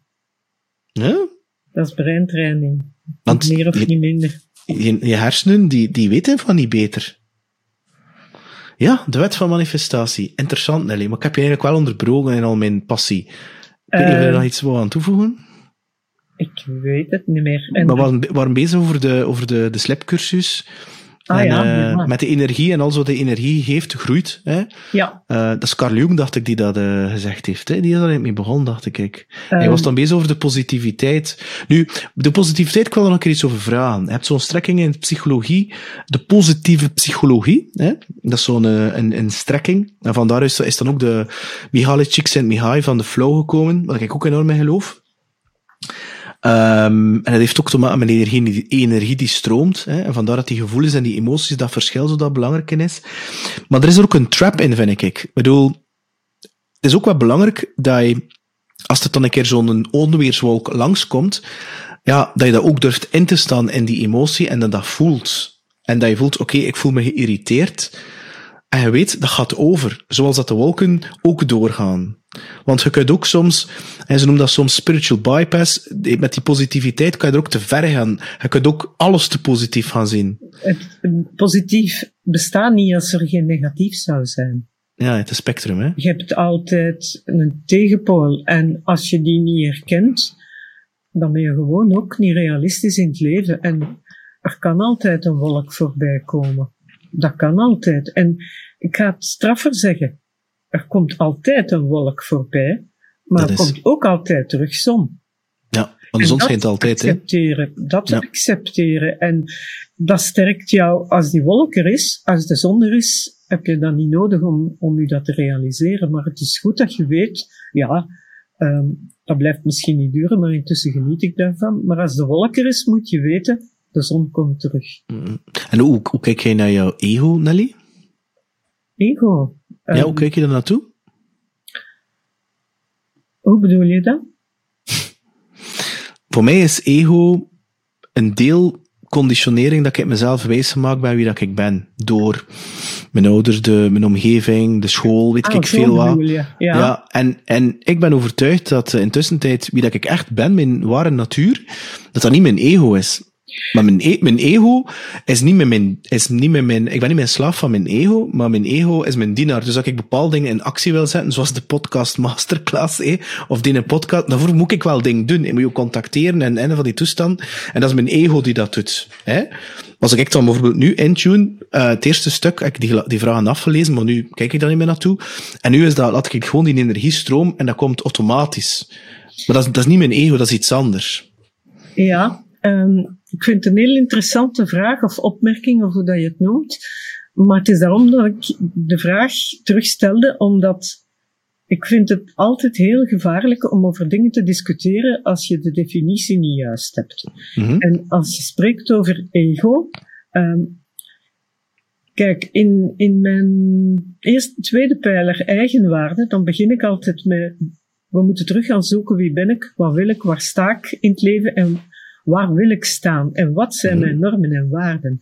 En daar stap je af van dat ego. En daar heb je gelijk wat dat je zegt. Je ego, dat wordt in eerste instantie bepaald, en dat is normaal, door je omgeving. Uiteindelijk, wij bestaan maar als iemand anders dat bevestigt. Als jij nu de allerenige mens zou zijn op de aarde, dan zou je niet weten dat je bestaat. Of wie dat je bent. Dus je wordt in eerste instantie gemaakt door hoe je omgeving je maakt. Maar wil je aan die eigenwaarde werken, dan moet je teruggaan naar wie ben ik nu echt vanuit mijn natuur. En dat is niet altijd, of zelfs vaak helemaal niet, de optelsom van papa, mama, oma, opa enzovoort. Dat is uniek. En dat moet je ontdekken. Maar dat is bij mij iets anders dan het ego. Nou, oké. Het ego, dat is wat je enerzijds hebt meegekregen en anderzijds wat je daaraan toevoegt. Maar dat is niet, in mijn perceptie is dat niet hetzelfde als wie je echt bent. Nee, dat is iets totaal anders, hè. Hoe werk jij zelf aan je eigen liefde, Nelly? Al jaren. Nee, maar hoe doe je dat dan? Ja? Bevestiging. In eerste instantie bevestiging. Ik heb daar, dat stamt bij mij uit mijn NLP-periode. Ik heb neurolinguistisch programmeren. Ja. En dat is eigenlijk wat mij uit heel het narcisme-verhaal heeft uitgetrokken. En dat begint met wie ben ik, wat wil ik, waar sta ik voor. En dat begint vooral met ik ben waardevol. Niet op basis van de criteria die de wereld bepalen, maar op basis van het feit gewoon dat ik er ben. Wie ik ben, is uniek. Met die eigenschappen, goede en slechte, en met die tekortkomingen, zo. Maar bevestigen dat je waardevol bent en dat je het recht hebt om er te zijn, dat is de definitie van eigenwaarde. En hoe doe je dat dan? Is dat dan elke ochtend, elke avond als een soort mantra in jezelf, in je hoofd? Want bijvoorbeeld wat ik doe met mijn zoon, dus hij is nu aan het slapen. Ik ga vanavond naar onze podcast, naar hem gaan en ik ga hem toefluisteren, omdat ik weet dat hij aan het slapen is en toch dat kan horen, dat ik zeg, ik hou van jou, voor wie dat je bent. En niet voor wat dat je doet, maar voor wie dat je bent. Je hoeft daarvoor niets te doen. En je zegt je goed genoeg. Hoe doe jij dat dan? Is dat een mantra elke ochtend, elke avond? Heb je dat op je spiegels geplakt? Heb je je nummerplaat laten veranderen van... Nee, daar heb ik geen nummerplaat voor nodig. Maar het begint met bevestiging. En ik maak mantras. Je bent een heel gevoelig punt aan het aanraken, want daar vertel ik niet vaak over. Ik vertel daar wel over in de workshops, maar niet over wat ik voor mezelf doe. Ik maak mantras op het moment dat ik ze nodig heb. Als ik bijvoorbeeld voel dat er iets scheelt, dan ga ik een mantra maken om daaraan te werken. En dat is bijvoorbeeld, ik ben een jaar of 10 geleden heel erg ziek geweest. Hè? Nu, als je een jaar in het ziekenhuis gelegen hebt en pakweg 30 kilo afgevallen, dan zie je er niet meer uit. Compleet niet meer. Ik was zo blij dat ik leefde. Ik kwam terug buiten. Ik kwam mensen tegen en ze herkenden mij niet. Dus wat kan je dan doen? Schrikken van jezelf in de spiegel of tegen de spiegel zeggen, nee, je ziet er goed uit vandaag. En morgen ook beter. En dat helpt. En voor elk ding dat ik tegenkom, maak ik een mantra. Bijvoorbeeld, ik ben dus heel erg ziek geweest en ik ben genezen. Daaruit is de mantra ontstaan dat ik erin geloof dat mijn lichaam zichzelf kan genezen. Wil dat nu zeggen dat ik niet meer ziek word? Nee, net wel. Ik word nog wel ziek. En hoe ouder, hoe vaker dat voorkomt. Maar ik geloof altijd dat dat kan genezen. Maar het is omdat je gelooft ook dat je lichaam een signaal geeft, nu heb ik even rust nodig, bijvoorbeeld. Want als ik dat niet doe, dan stroomt de energie niet meer. We hebben het dus al over energie gehad, en die energie is absoluut noodzakelijk om dat proces op gang te krijgen. En ik voel dat letterlijk, hè, omdat je sprak over buikgevoel, het is niet alleen buikgevoel. Als die energie niet stroomt, hè, dan word ik zo lastig, hier moet ik iets aan doen, want anders lukt niks van wat ik wil aanvangen. Gewoon niks. En als je dan begint, ik heb dat heel lang, heel veel jaren lang, decennia lang gedaan. Ik heb dat trouwens in het boek geschreven, op wilskracht doorgaan, op kracht opdenken. Ja. Ik moet dat kunnen. Oké, ik heb wel dingen gedaan, maar ik heb daar een veel te zware prijs voor betaald. No. Terwijl de dingen die ik nu doe, natuurlijk zijn er ook wel eens dingen bij die ik niet zo graag doe, maar voor de rest ben ik graag bezig met de dingen waarmee ik bezig ben.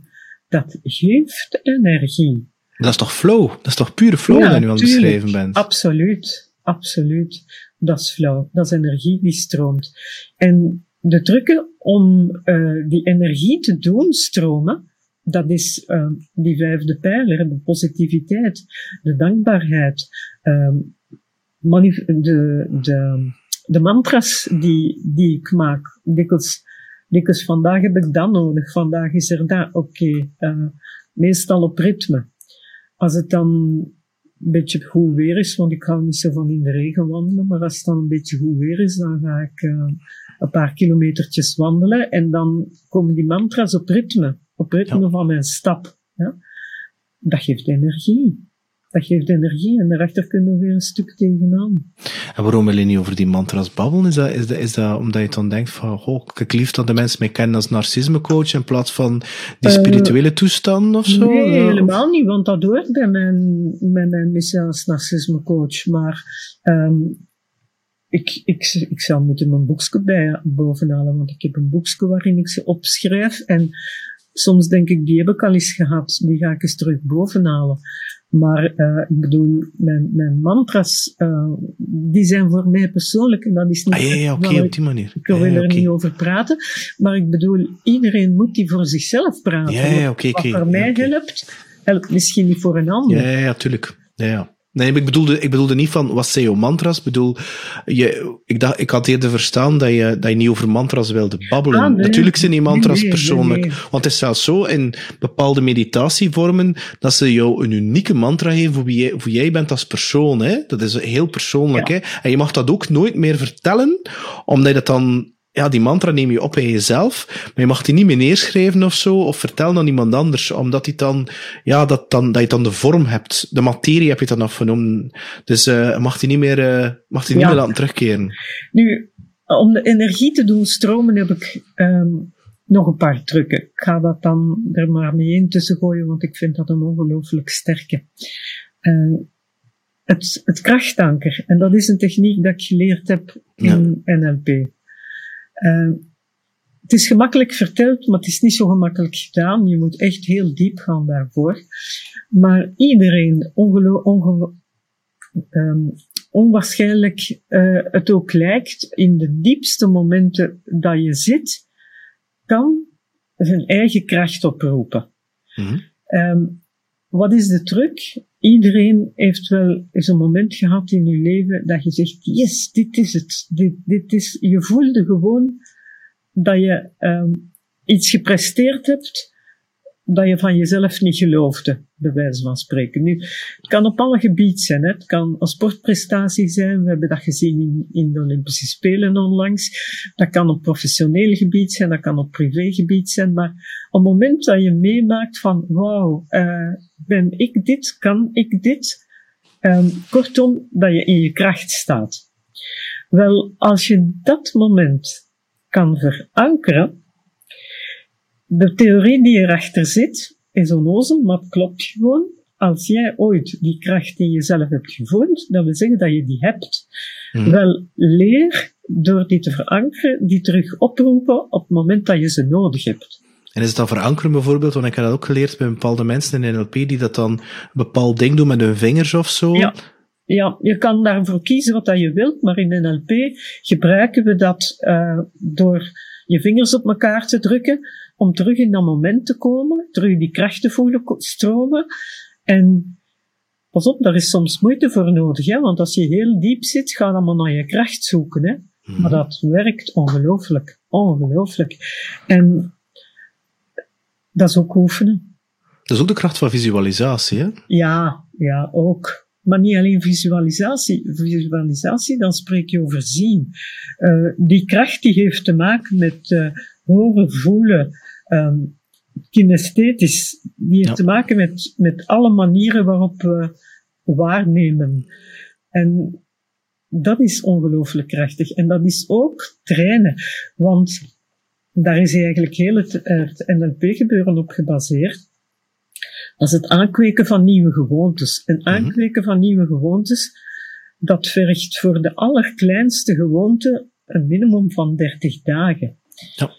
Bedenk hoe lang heb je erover gedaan als je leerde met de auto rijden, voordat alles bij wijze van spreken automatisch ging. Dat je niet meer moest denken van, en nu moet ik die pedaal, en nu moet ik dat knopje, en nu moet ik schakelen, was dat vroeger, nu vaak automatisch, maar dat aanleren van die gewoonte, eigenlijk, goed met een auto rijden kun je pas na een paar jaar, ja. Ik bedoel, ook nog het verkeer in toog houden, defensief rijden, het gevaar zien aankomen voor het er is. Dat is het aankweken van gewoontes.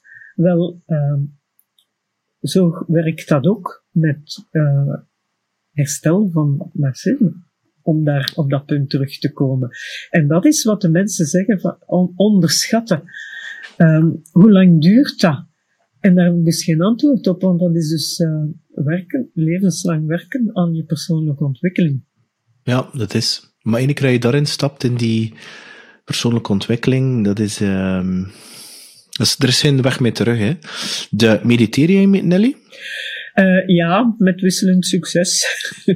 Maar ja, wisselend succes. De bedoeling niet van meditatie is dat je een fantastische meditator wordt. Het punt is gewoon dat je even stilstaat bij jezelf en dat je, whatever de bedoeling is van je meditatie. Zet jij ook intenties de dag ervoor of de dag zelf, hoe dat de dag gaat zijn?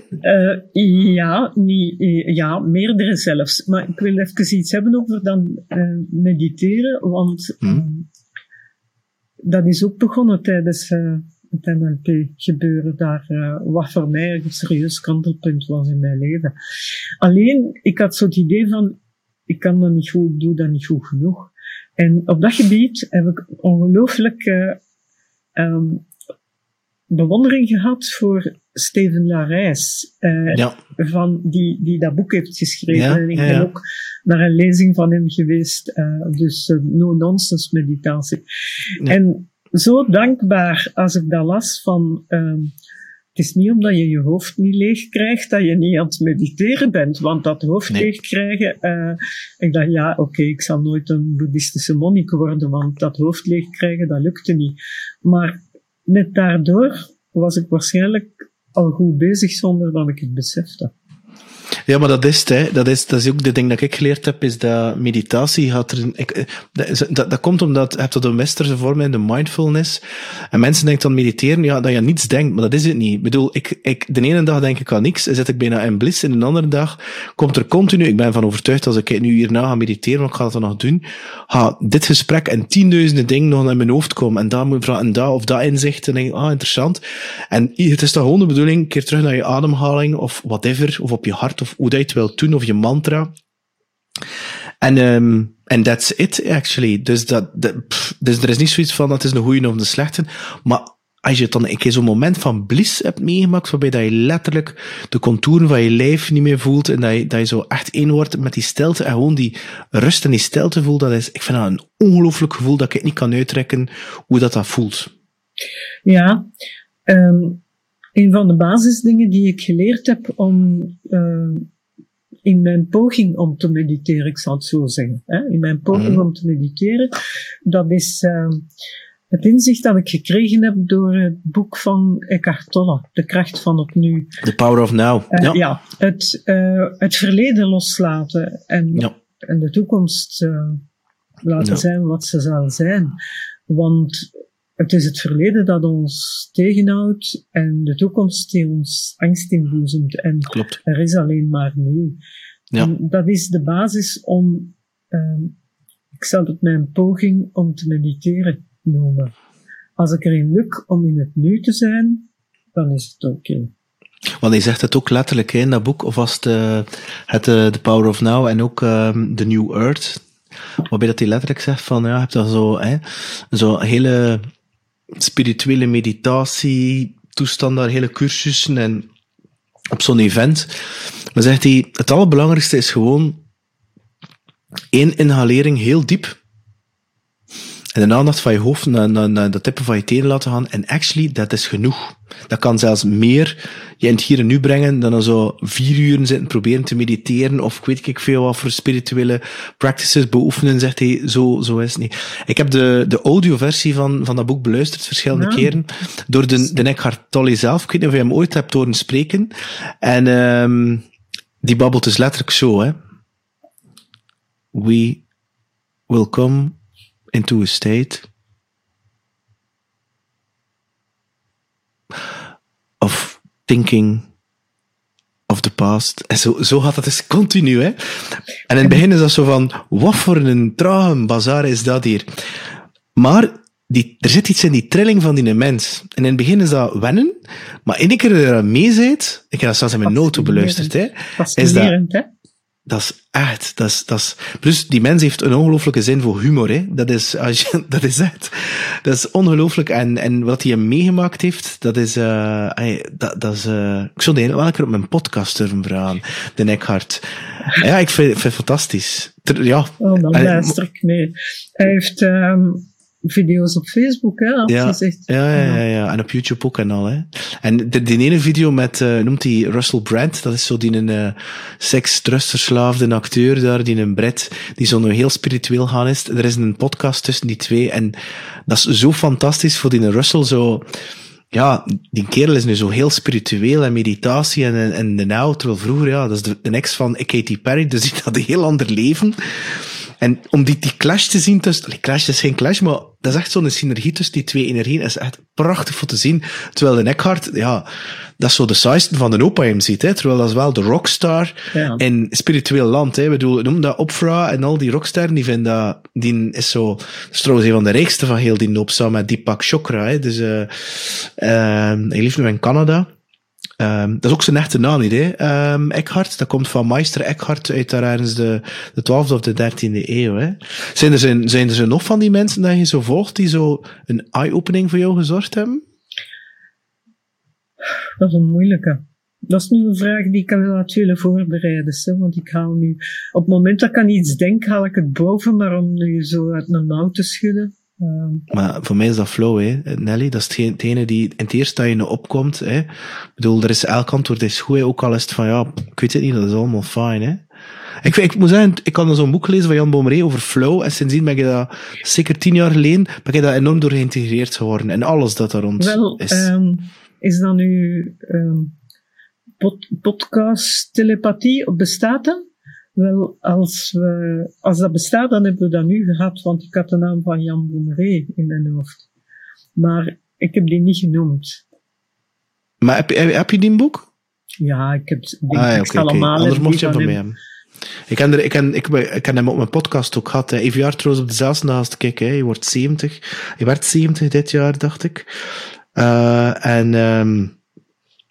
Ik denk dat ik 60 van die kopieën besteld heb bij hem rechtstreeks. En ik kan iedereen dat ik tegenkom. Al mijn verkopers in die boek moeten lezen, hè, want dat is een boek, dat noemt Flow en de kunst van het zaken doen. Zo noemt dat, hè. En ik pas al die een bazaar erin toe. En alles dat er erin staat, heb ik gelezen. Alles, noem het op. Kan je een rups leren vliegen? Ja. Plus, die mens, dat is een West-Vlaming, die in Californië woont, naast Oprah Winfrey, die populairder is in Nederland dan in België. Maar, en in België vinden ze allemaal een rare kwiet. En je ziet het ook. Vroeger een keer naar zijn workshops. Ik weet dat nog goed, zit er al van die geitenwolle sokken in België, terug gaan naar Nederland. Allemaal jonge hipsters, die zo in de business staan, zo. Dat ik denk, wat een verschil tussen Nederland en België. En dat is ook zo. En, ja, interessant. Ik heb een paar workshops bij hem gevolgd en de meest indrukwekkende was leren loslaten. Ja. En dat is iets dat ik zelf, zeg ik eerlijk, heel moeilijk heb om over te brengen op mijn cursisten. Ja. Omdat je dat eerder moet aanvoelen en dat daar niet echt een techniek voor is. Zoals hij zegt van, loslaten is niet iets doen. Dat is iets dat gebeurt. Maar hij zegt het letterlijk, Jan Beaumaré was trouwens gast nummer 4, hè. Dat is de reden dat mijn podcast start. Ik wou Jan hebben, hè. En ik dacht op nummer 40, nummer 4 heeft dit gedaan, hè. En, hij omschrijft het letterlijk als, en dat vind ik de goede analogie met loslaten, is dat je, stel je voor dat je een fles water in je hand hebt, of een balpen, maar mensen denken dat ze dingen moeten doen om iets los te laten, maar uiteindelijk moet je gewoon je hand open doen en die balpen valt daaruit. En dat is eigenlijk het principe. Dus ik heb al lange tijd gedacht van, ik moet er iets leren om gelukkiger te zijn, om iets te kunnen doen in het leven, maar ik heb door hem geleerd dat ik dat ik ontleer. En vandaar ook die mentale constructie, wat ik dan ego noem, waarbij dus dat je die dingen dat ik dacht over mezelf, van zo ben ik, en is dat loslaten, is dat ontleren, is dat, ja. Het is meer zijn dan doen. Alleen, je moet dat ik heb proberen uit te leggen, mensen willen dan direct een actieplan hebben, terwijl dat het effectief zijn is. En dat is iets dat je dient te ervaren. En je zegt dat ook letterlijk, je kunt dat niet doen. Ik weet wel, hij heeft zo van die oefening, hij heeft ook zo'n leren loslaten ding, waarbij je dus letterlijk je aandacht op je buik en dat er een venster open gaat en al van die toestanden. En je moet voelen wat er voor jou werkt. Maar, ja, dat is... De metafoor is de tak vasthouden boven de rivier. Kost ontzettend veel kracht. Terwijl als je de tak gewoon loslaat, je meestroomt met de kracht van de rivier en in flow bent. Ja. En zijn metafoor dat ik continu blijf, dat ik continu in mijn hoofd heb, is, je kan geen 2 keer in dezelfde rivier stappen. Ik vind dat zo schoon gezegd, hè. Die kende ik niet, eerlijk gezegd. Ik ben ze vergeten. Dat kan zijn. Die gebruikt hij heel veel, hè. Die gebruikt hij heel veel. Dat kan zijn dat me dat niet opgevallen is, om een of andere reden, maar... Ja, maar met die stuff waar dat hij mee bezig is, je kunt dat de eerste keer lezen, maar je kunt dat blijven lezen en iedere keer krijg je een nieuwe laag toe. Ja, maar dat is zo met die dingen. Elke keer dat je inzicht vergroot, lees je andere dingen. Je leest dezelfde woorden, maar die krijgen een andere betekenis.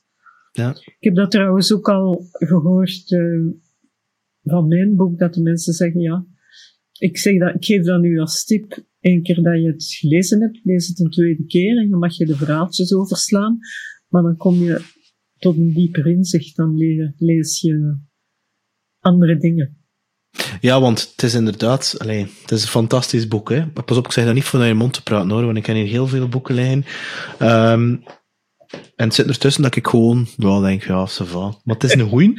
Het enige waar bij het boek is, inderdaad, dat het zodanig vlot leest, want ik had me dan een heel saai en droog boek verwacht, ik geef dat eerlijk toe.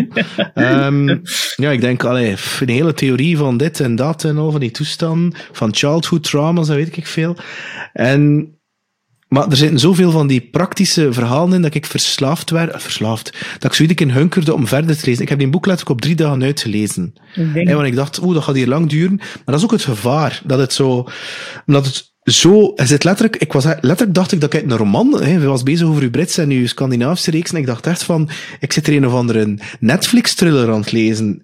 En ik op een keer realiseerde van, shit, dat zijn dingen die echt gebeurd zijn. Ja. Het is echt chockerend, hè? Ja. Dat is het schrijnende. Nu, dat was uiteindelijk de bedoeling in de opdracht. En ik heb toch vaak wel gedacht, als ik aan het schrijven... De bedoeling was een boek in mensentaal. En ik heb dus de ervaringen uit de praktijk. En ik heb het geschreven zoals ik praat, met infoavonden en met mensen. Gewoon met de voeten op de grond uit de praktijk. En tijdens het schrijven heb ik vaak wel gedacht van, stel ik het niet te simpel voor, allemaal. Maar dat lijkt nu net de kracht van het boek, omdat dat de situaties zijn die mensen herkennen. Ja, maar ook, wat ik ook vind, is dat je heel duidelijk hebt ingeschreven, want eigenlijk alle vragen die ik had, kwamen in het boek voor, hè, is dat je ook heel duidelijke handvaten heeft op al die vragen en ook wat je ermee moet doen. Ook op het einde, waarbij dat je heel concreet wordt wat dat mensen moeten doen. Natuurlijk, het zijn er natuurlijk dingen in, positiviteit, hoe moet ik dat dan doen? Hè, Peter? Dat is heel beknopt, hè? Tuurlijk. Want elk van die 5 pijlers waarop ik werk, daar kun je ook een boek over schrijven. Tuurlijk. Dat was niet de bedoeling, hè? Nee, het is dat. Vandaar ook dat de podcast gaat onder andere over persoonlijke groei. En voor mij is dat persoonlijke groei. Nu gaan we een heel andere tour op gaan, want we zijn hier intussen bijna 2 uur bezig. We gaan bijna stoppen, hoor. Hoe jong ben je? Wacht, ik sta hier op hoe jong dat je bent. Staat dat erop hoe jong dat je bent? Staat er niet op hoe jong dat je bent. Hoe jong ben je, Nelly? 70. 70? Ja. Serieus? Ik word dit jaar 71. Ik ben in december van vorig jaar 70. Allee, hij zich goed bewaard, zeg. Godverdikke, het 70. Dank u. Moet dat nu niet zo opvallen als een narcisme-charmeer-strategie, hè? Maar goed. Ik moet er een beetje ook mee lachen. Nee. Nu, 71. En als we nu terugkeren in de tijd, Nelly, en we ontmoeten de Nelly van 18, die net voor de universiteitspoort staat, welk advies zou je haar geven? Of adviezen?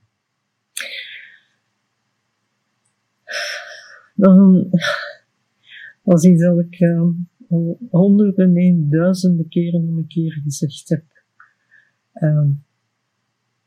Doe gewoon door. Haal geen baksijn. Ga ervoor. Je hebt het recht om dat te doen. Je hebt het recht om te zijn wie dat je bent. Ik ben grootgebracht en heb een heel stuk van mijn leven geleefd in de onbewuste wetenschap dat ik niet het recht had om er te zijn. En die van 18 jaar, die zou, als die wel geloofd had dat ze het recht had om er te zijn, die zou een heel ander leven ingegaan zijn. Terwijl ik nu mijn heel groot deel van mijn leven heb laten leven om het recht te krijgen. En de mensen waar ik toen mee leefde, daar kreeg ik dan niet van. Tot ik dus ontdekte dat je dat moet zelf leven. En ik was een heel pak ouder dan jij als ik dat ontdekte. Maar het gaat niet over de kwantiteit, het gaat over de kwaliteit. Ja, ja. En misschien is dat je missie. Is dat jouw die message geworden is voor een ander, in Nelly? Want ik kan je één ding zeggen, dus ik heb aan niemand verteld toen ik de vraag stelde in verband met narcisme, wie dat de expert was.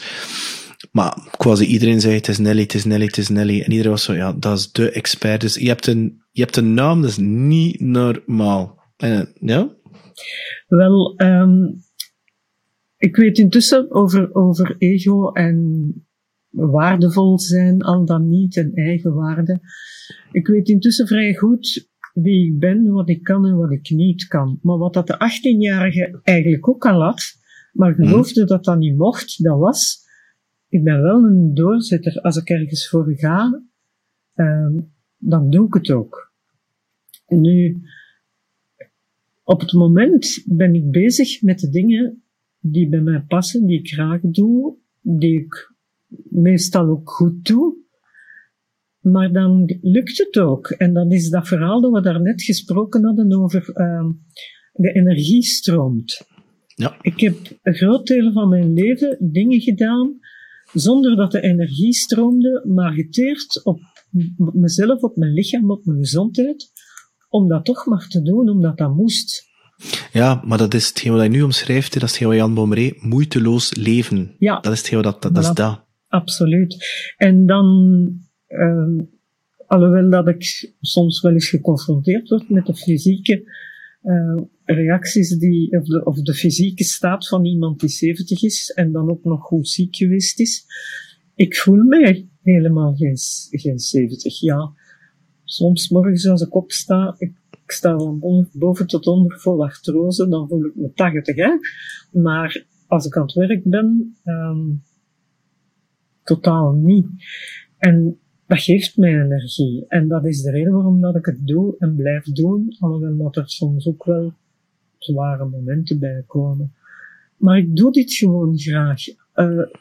En ik zal zeggen waarom, ik heb dat al een paar keer gezegd, maar dat meen ik nu echt.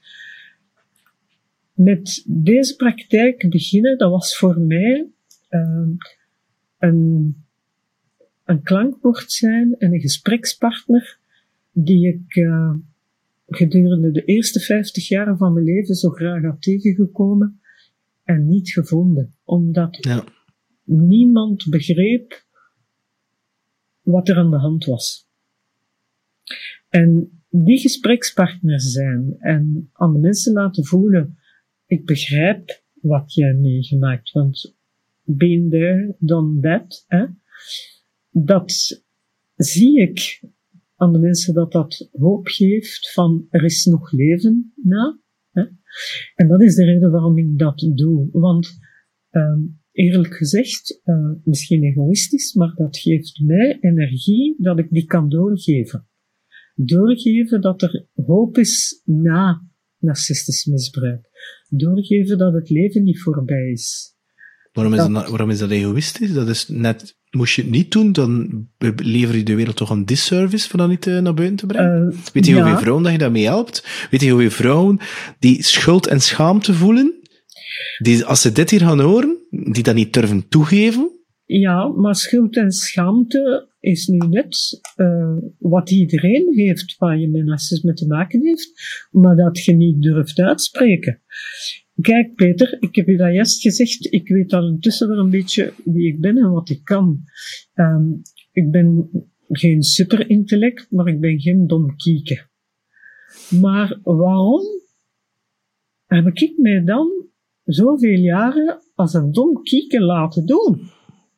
En dat geeft zoveel schaamte, dat mensen dat zelfs niet durven uitspreken. En als ik dat dan zeg in hun plaats, dan is dat een openbaring. Ja, dat is. Oh, als die dat ook heeft, dan ben ik niet abnormaal. En dat zit daarachter. En ik heb geen toverstokje. Hè? Helaas niet. Maar ik denk dat ik heel veel in de gesprekken die we hebben en in het luisteren naar de mensen kan hoop geven en een boost van energie. En ik krijg daar tegelijkertijd zelf ook energie. Ja. En dan ga ik dan ook bij zeggen, ze vragen mij dikwijls, hoe houd je dat vol? Zo dag in dag uit van die vreselijke verhalen horen. Wel, Er zijn een paar dingen die me daar heel erg in helpen. Ten eerste, ik kan dat nu op afstand zien. Narcisme is nu voor mij een job. Carrément. Ik zie het patroon en ik herken dat patroon en ik vertaal dat patroon naar de mensen. Daar gaat het om. Ten tweede, ik weet hoe dat voelt, want ik heb het allemaal zelf ook gevoeld. Maar er is een derde zaak.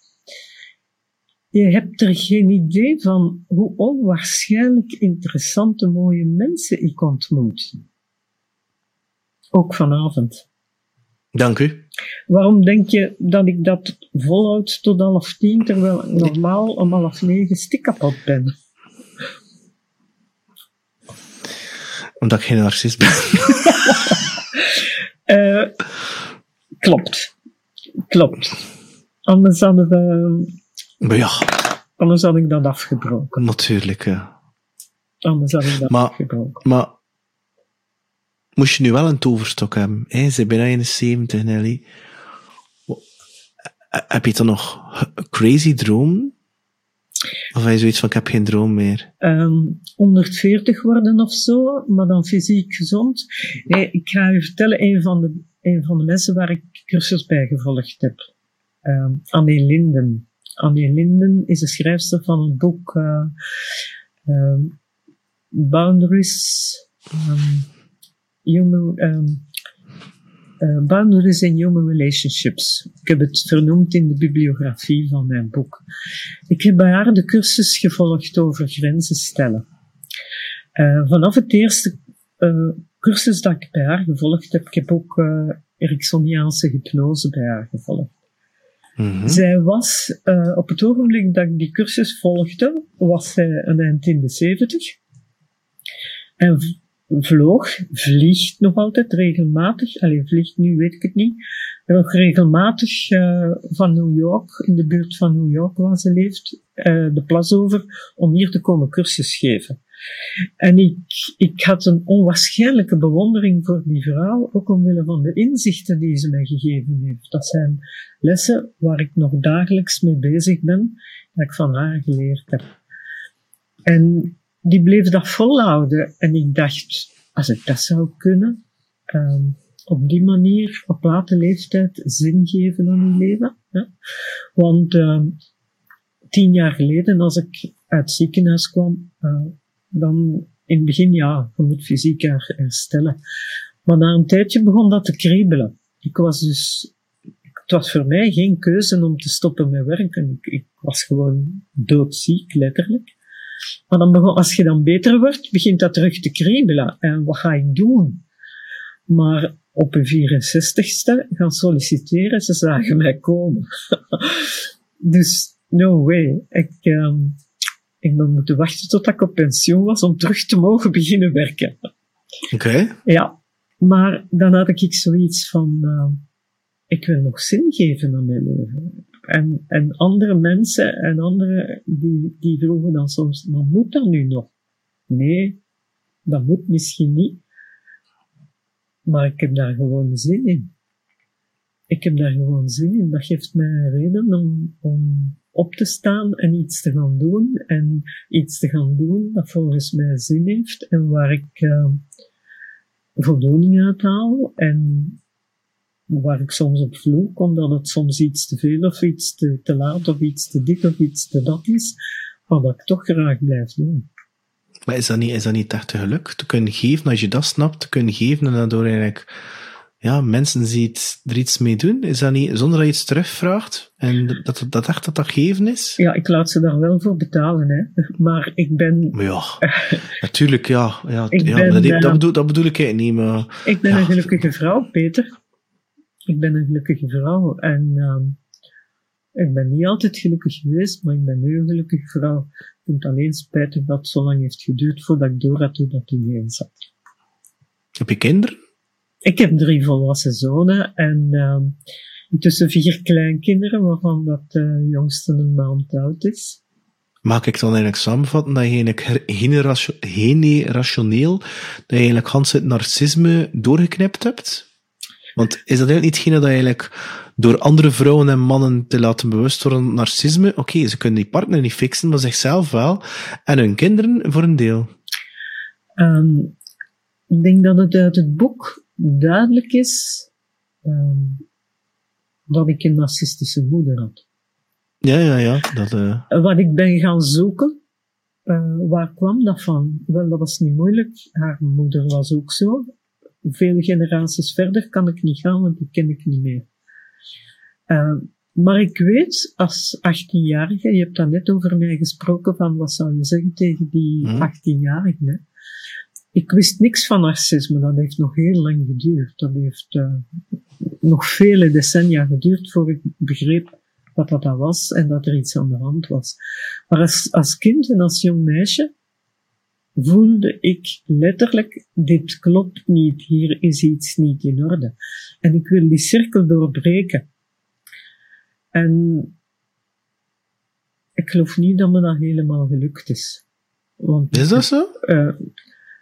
Wel, dat is een gevoelig onderwerp, want ik heb dus 30-jarige relatie gehad met de vader van mijn kinderen, waar ik per definitie niet over spreek omwille van mijn kinderen.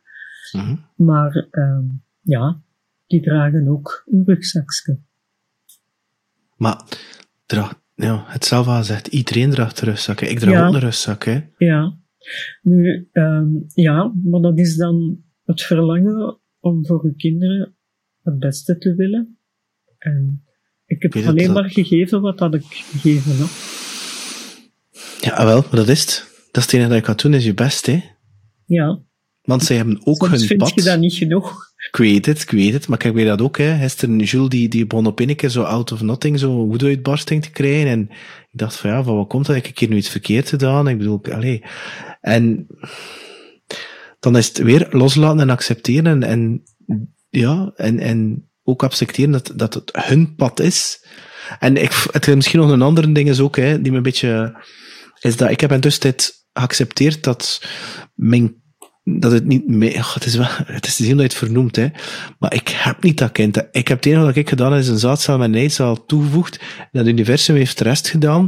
En toevallig kreeg ik dat kind in de schoot geworpen. En of dat kind heeft voor mij gekozen, bestaan er allerlei theorieën van, hè. En ik ga dan nu toevallig verantwoordelijkheid en liefde en wat kleren en et cetera. En waarschijnlijk veel te veel speelgoed uit de Primark, uit de Action aan geven, of en en dus is dat zo continu heb ik aanvaard van, dat kind is er, en ik ben er verantwoordelijk voor, en ik neem dat ook wat mee op, maar hij leeft wel zijn eigen leven, hè? En elke dag dat er verder gaat, is, en de dag dat hij effectief zelf zijn leven aan het uitbouwen is, zonder dat hij mij tussen haakjes nodig heeft. En dat is een beetje het rare en het paradoxale aan heel dat verhaal natuurlijk, hè. Nu, dat is heel makkelijk uitgezegd, hè, maar uitgelegd, hè. Maar goed, ik geloof er wel in dat je taak is om als ouder te zorgen dat je de trauma's dat je hebt, dat je heelt. En je gaat altijd wat trauma's hebben natuurlijk, hè.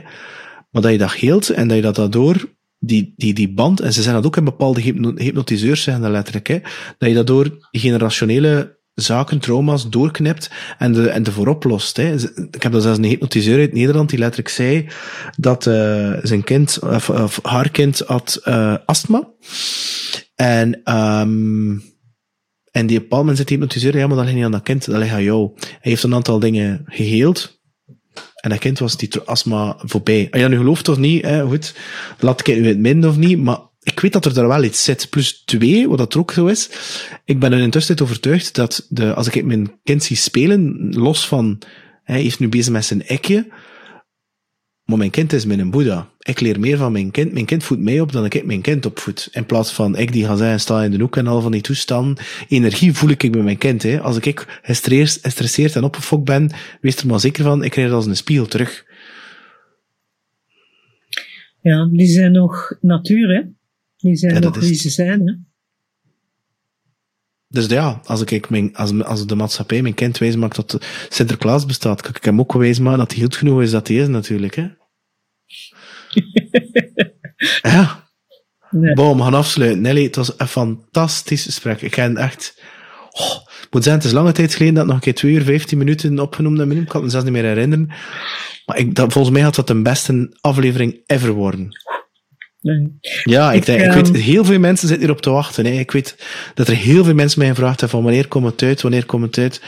Echt omdat dat, al die vragen, maar als ik je dat nu hoor, is dat exceeding expectations. Of voor zover dat ik verwachtingen had natuurlijk, hè. Maar ja, ik ben echt blown away. Ik ben er stil van geworden. Dus bedankt, Nelly. Ik vind jou een fantastisch mooi persoon en een mooie ziel.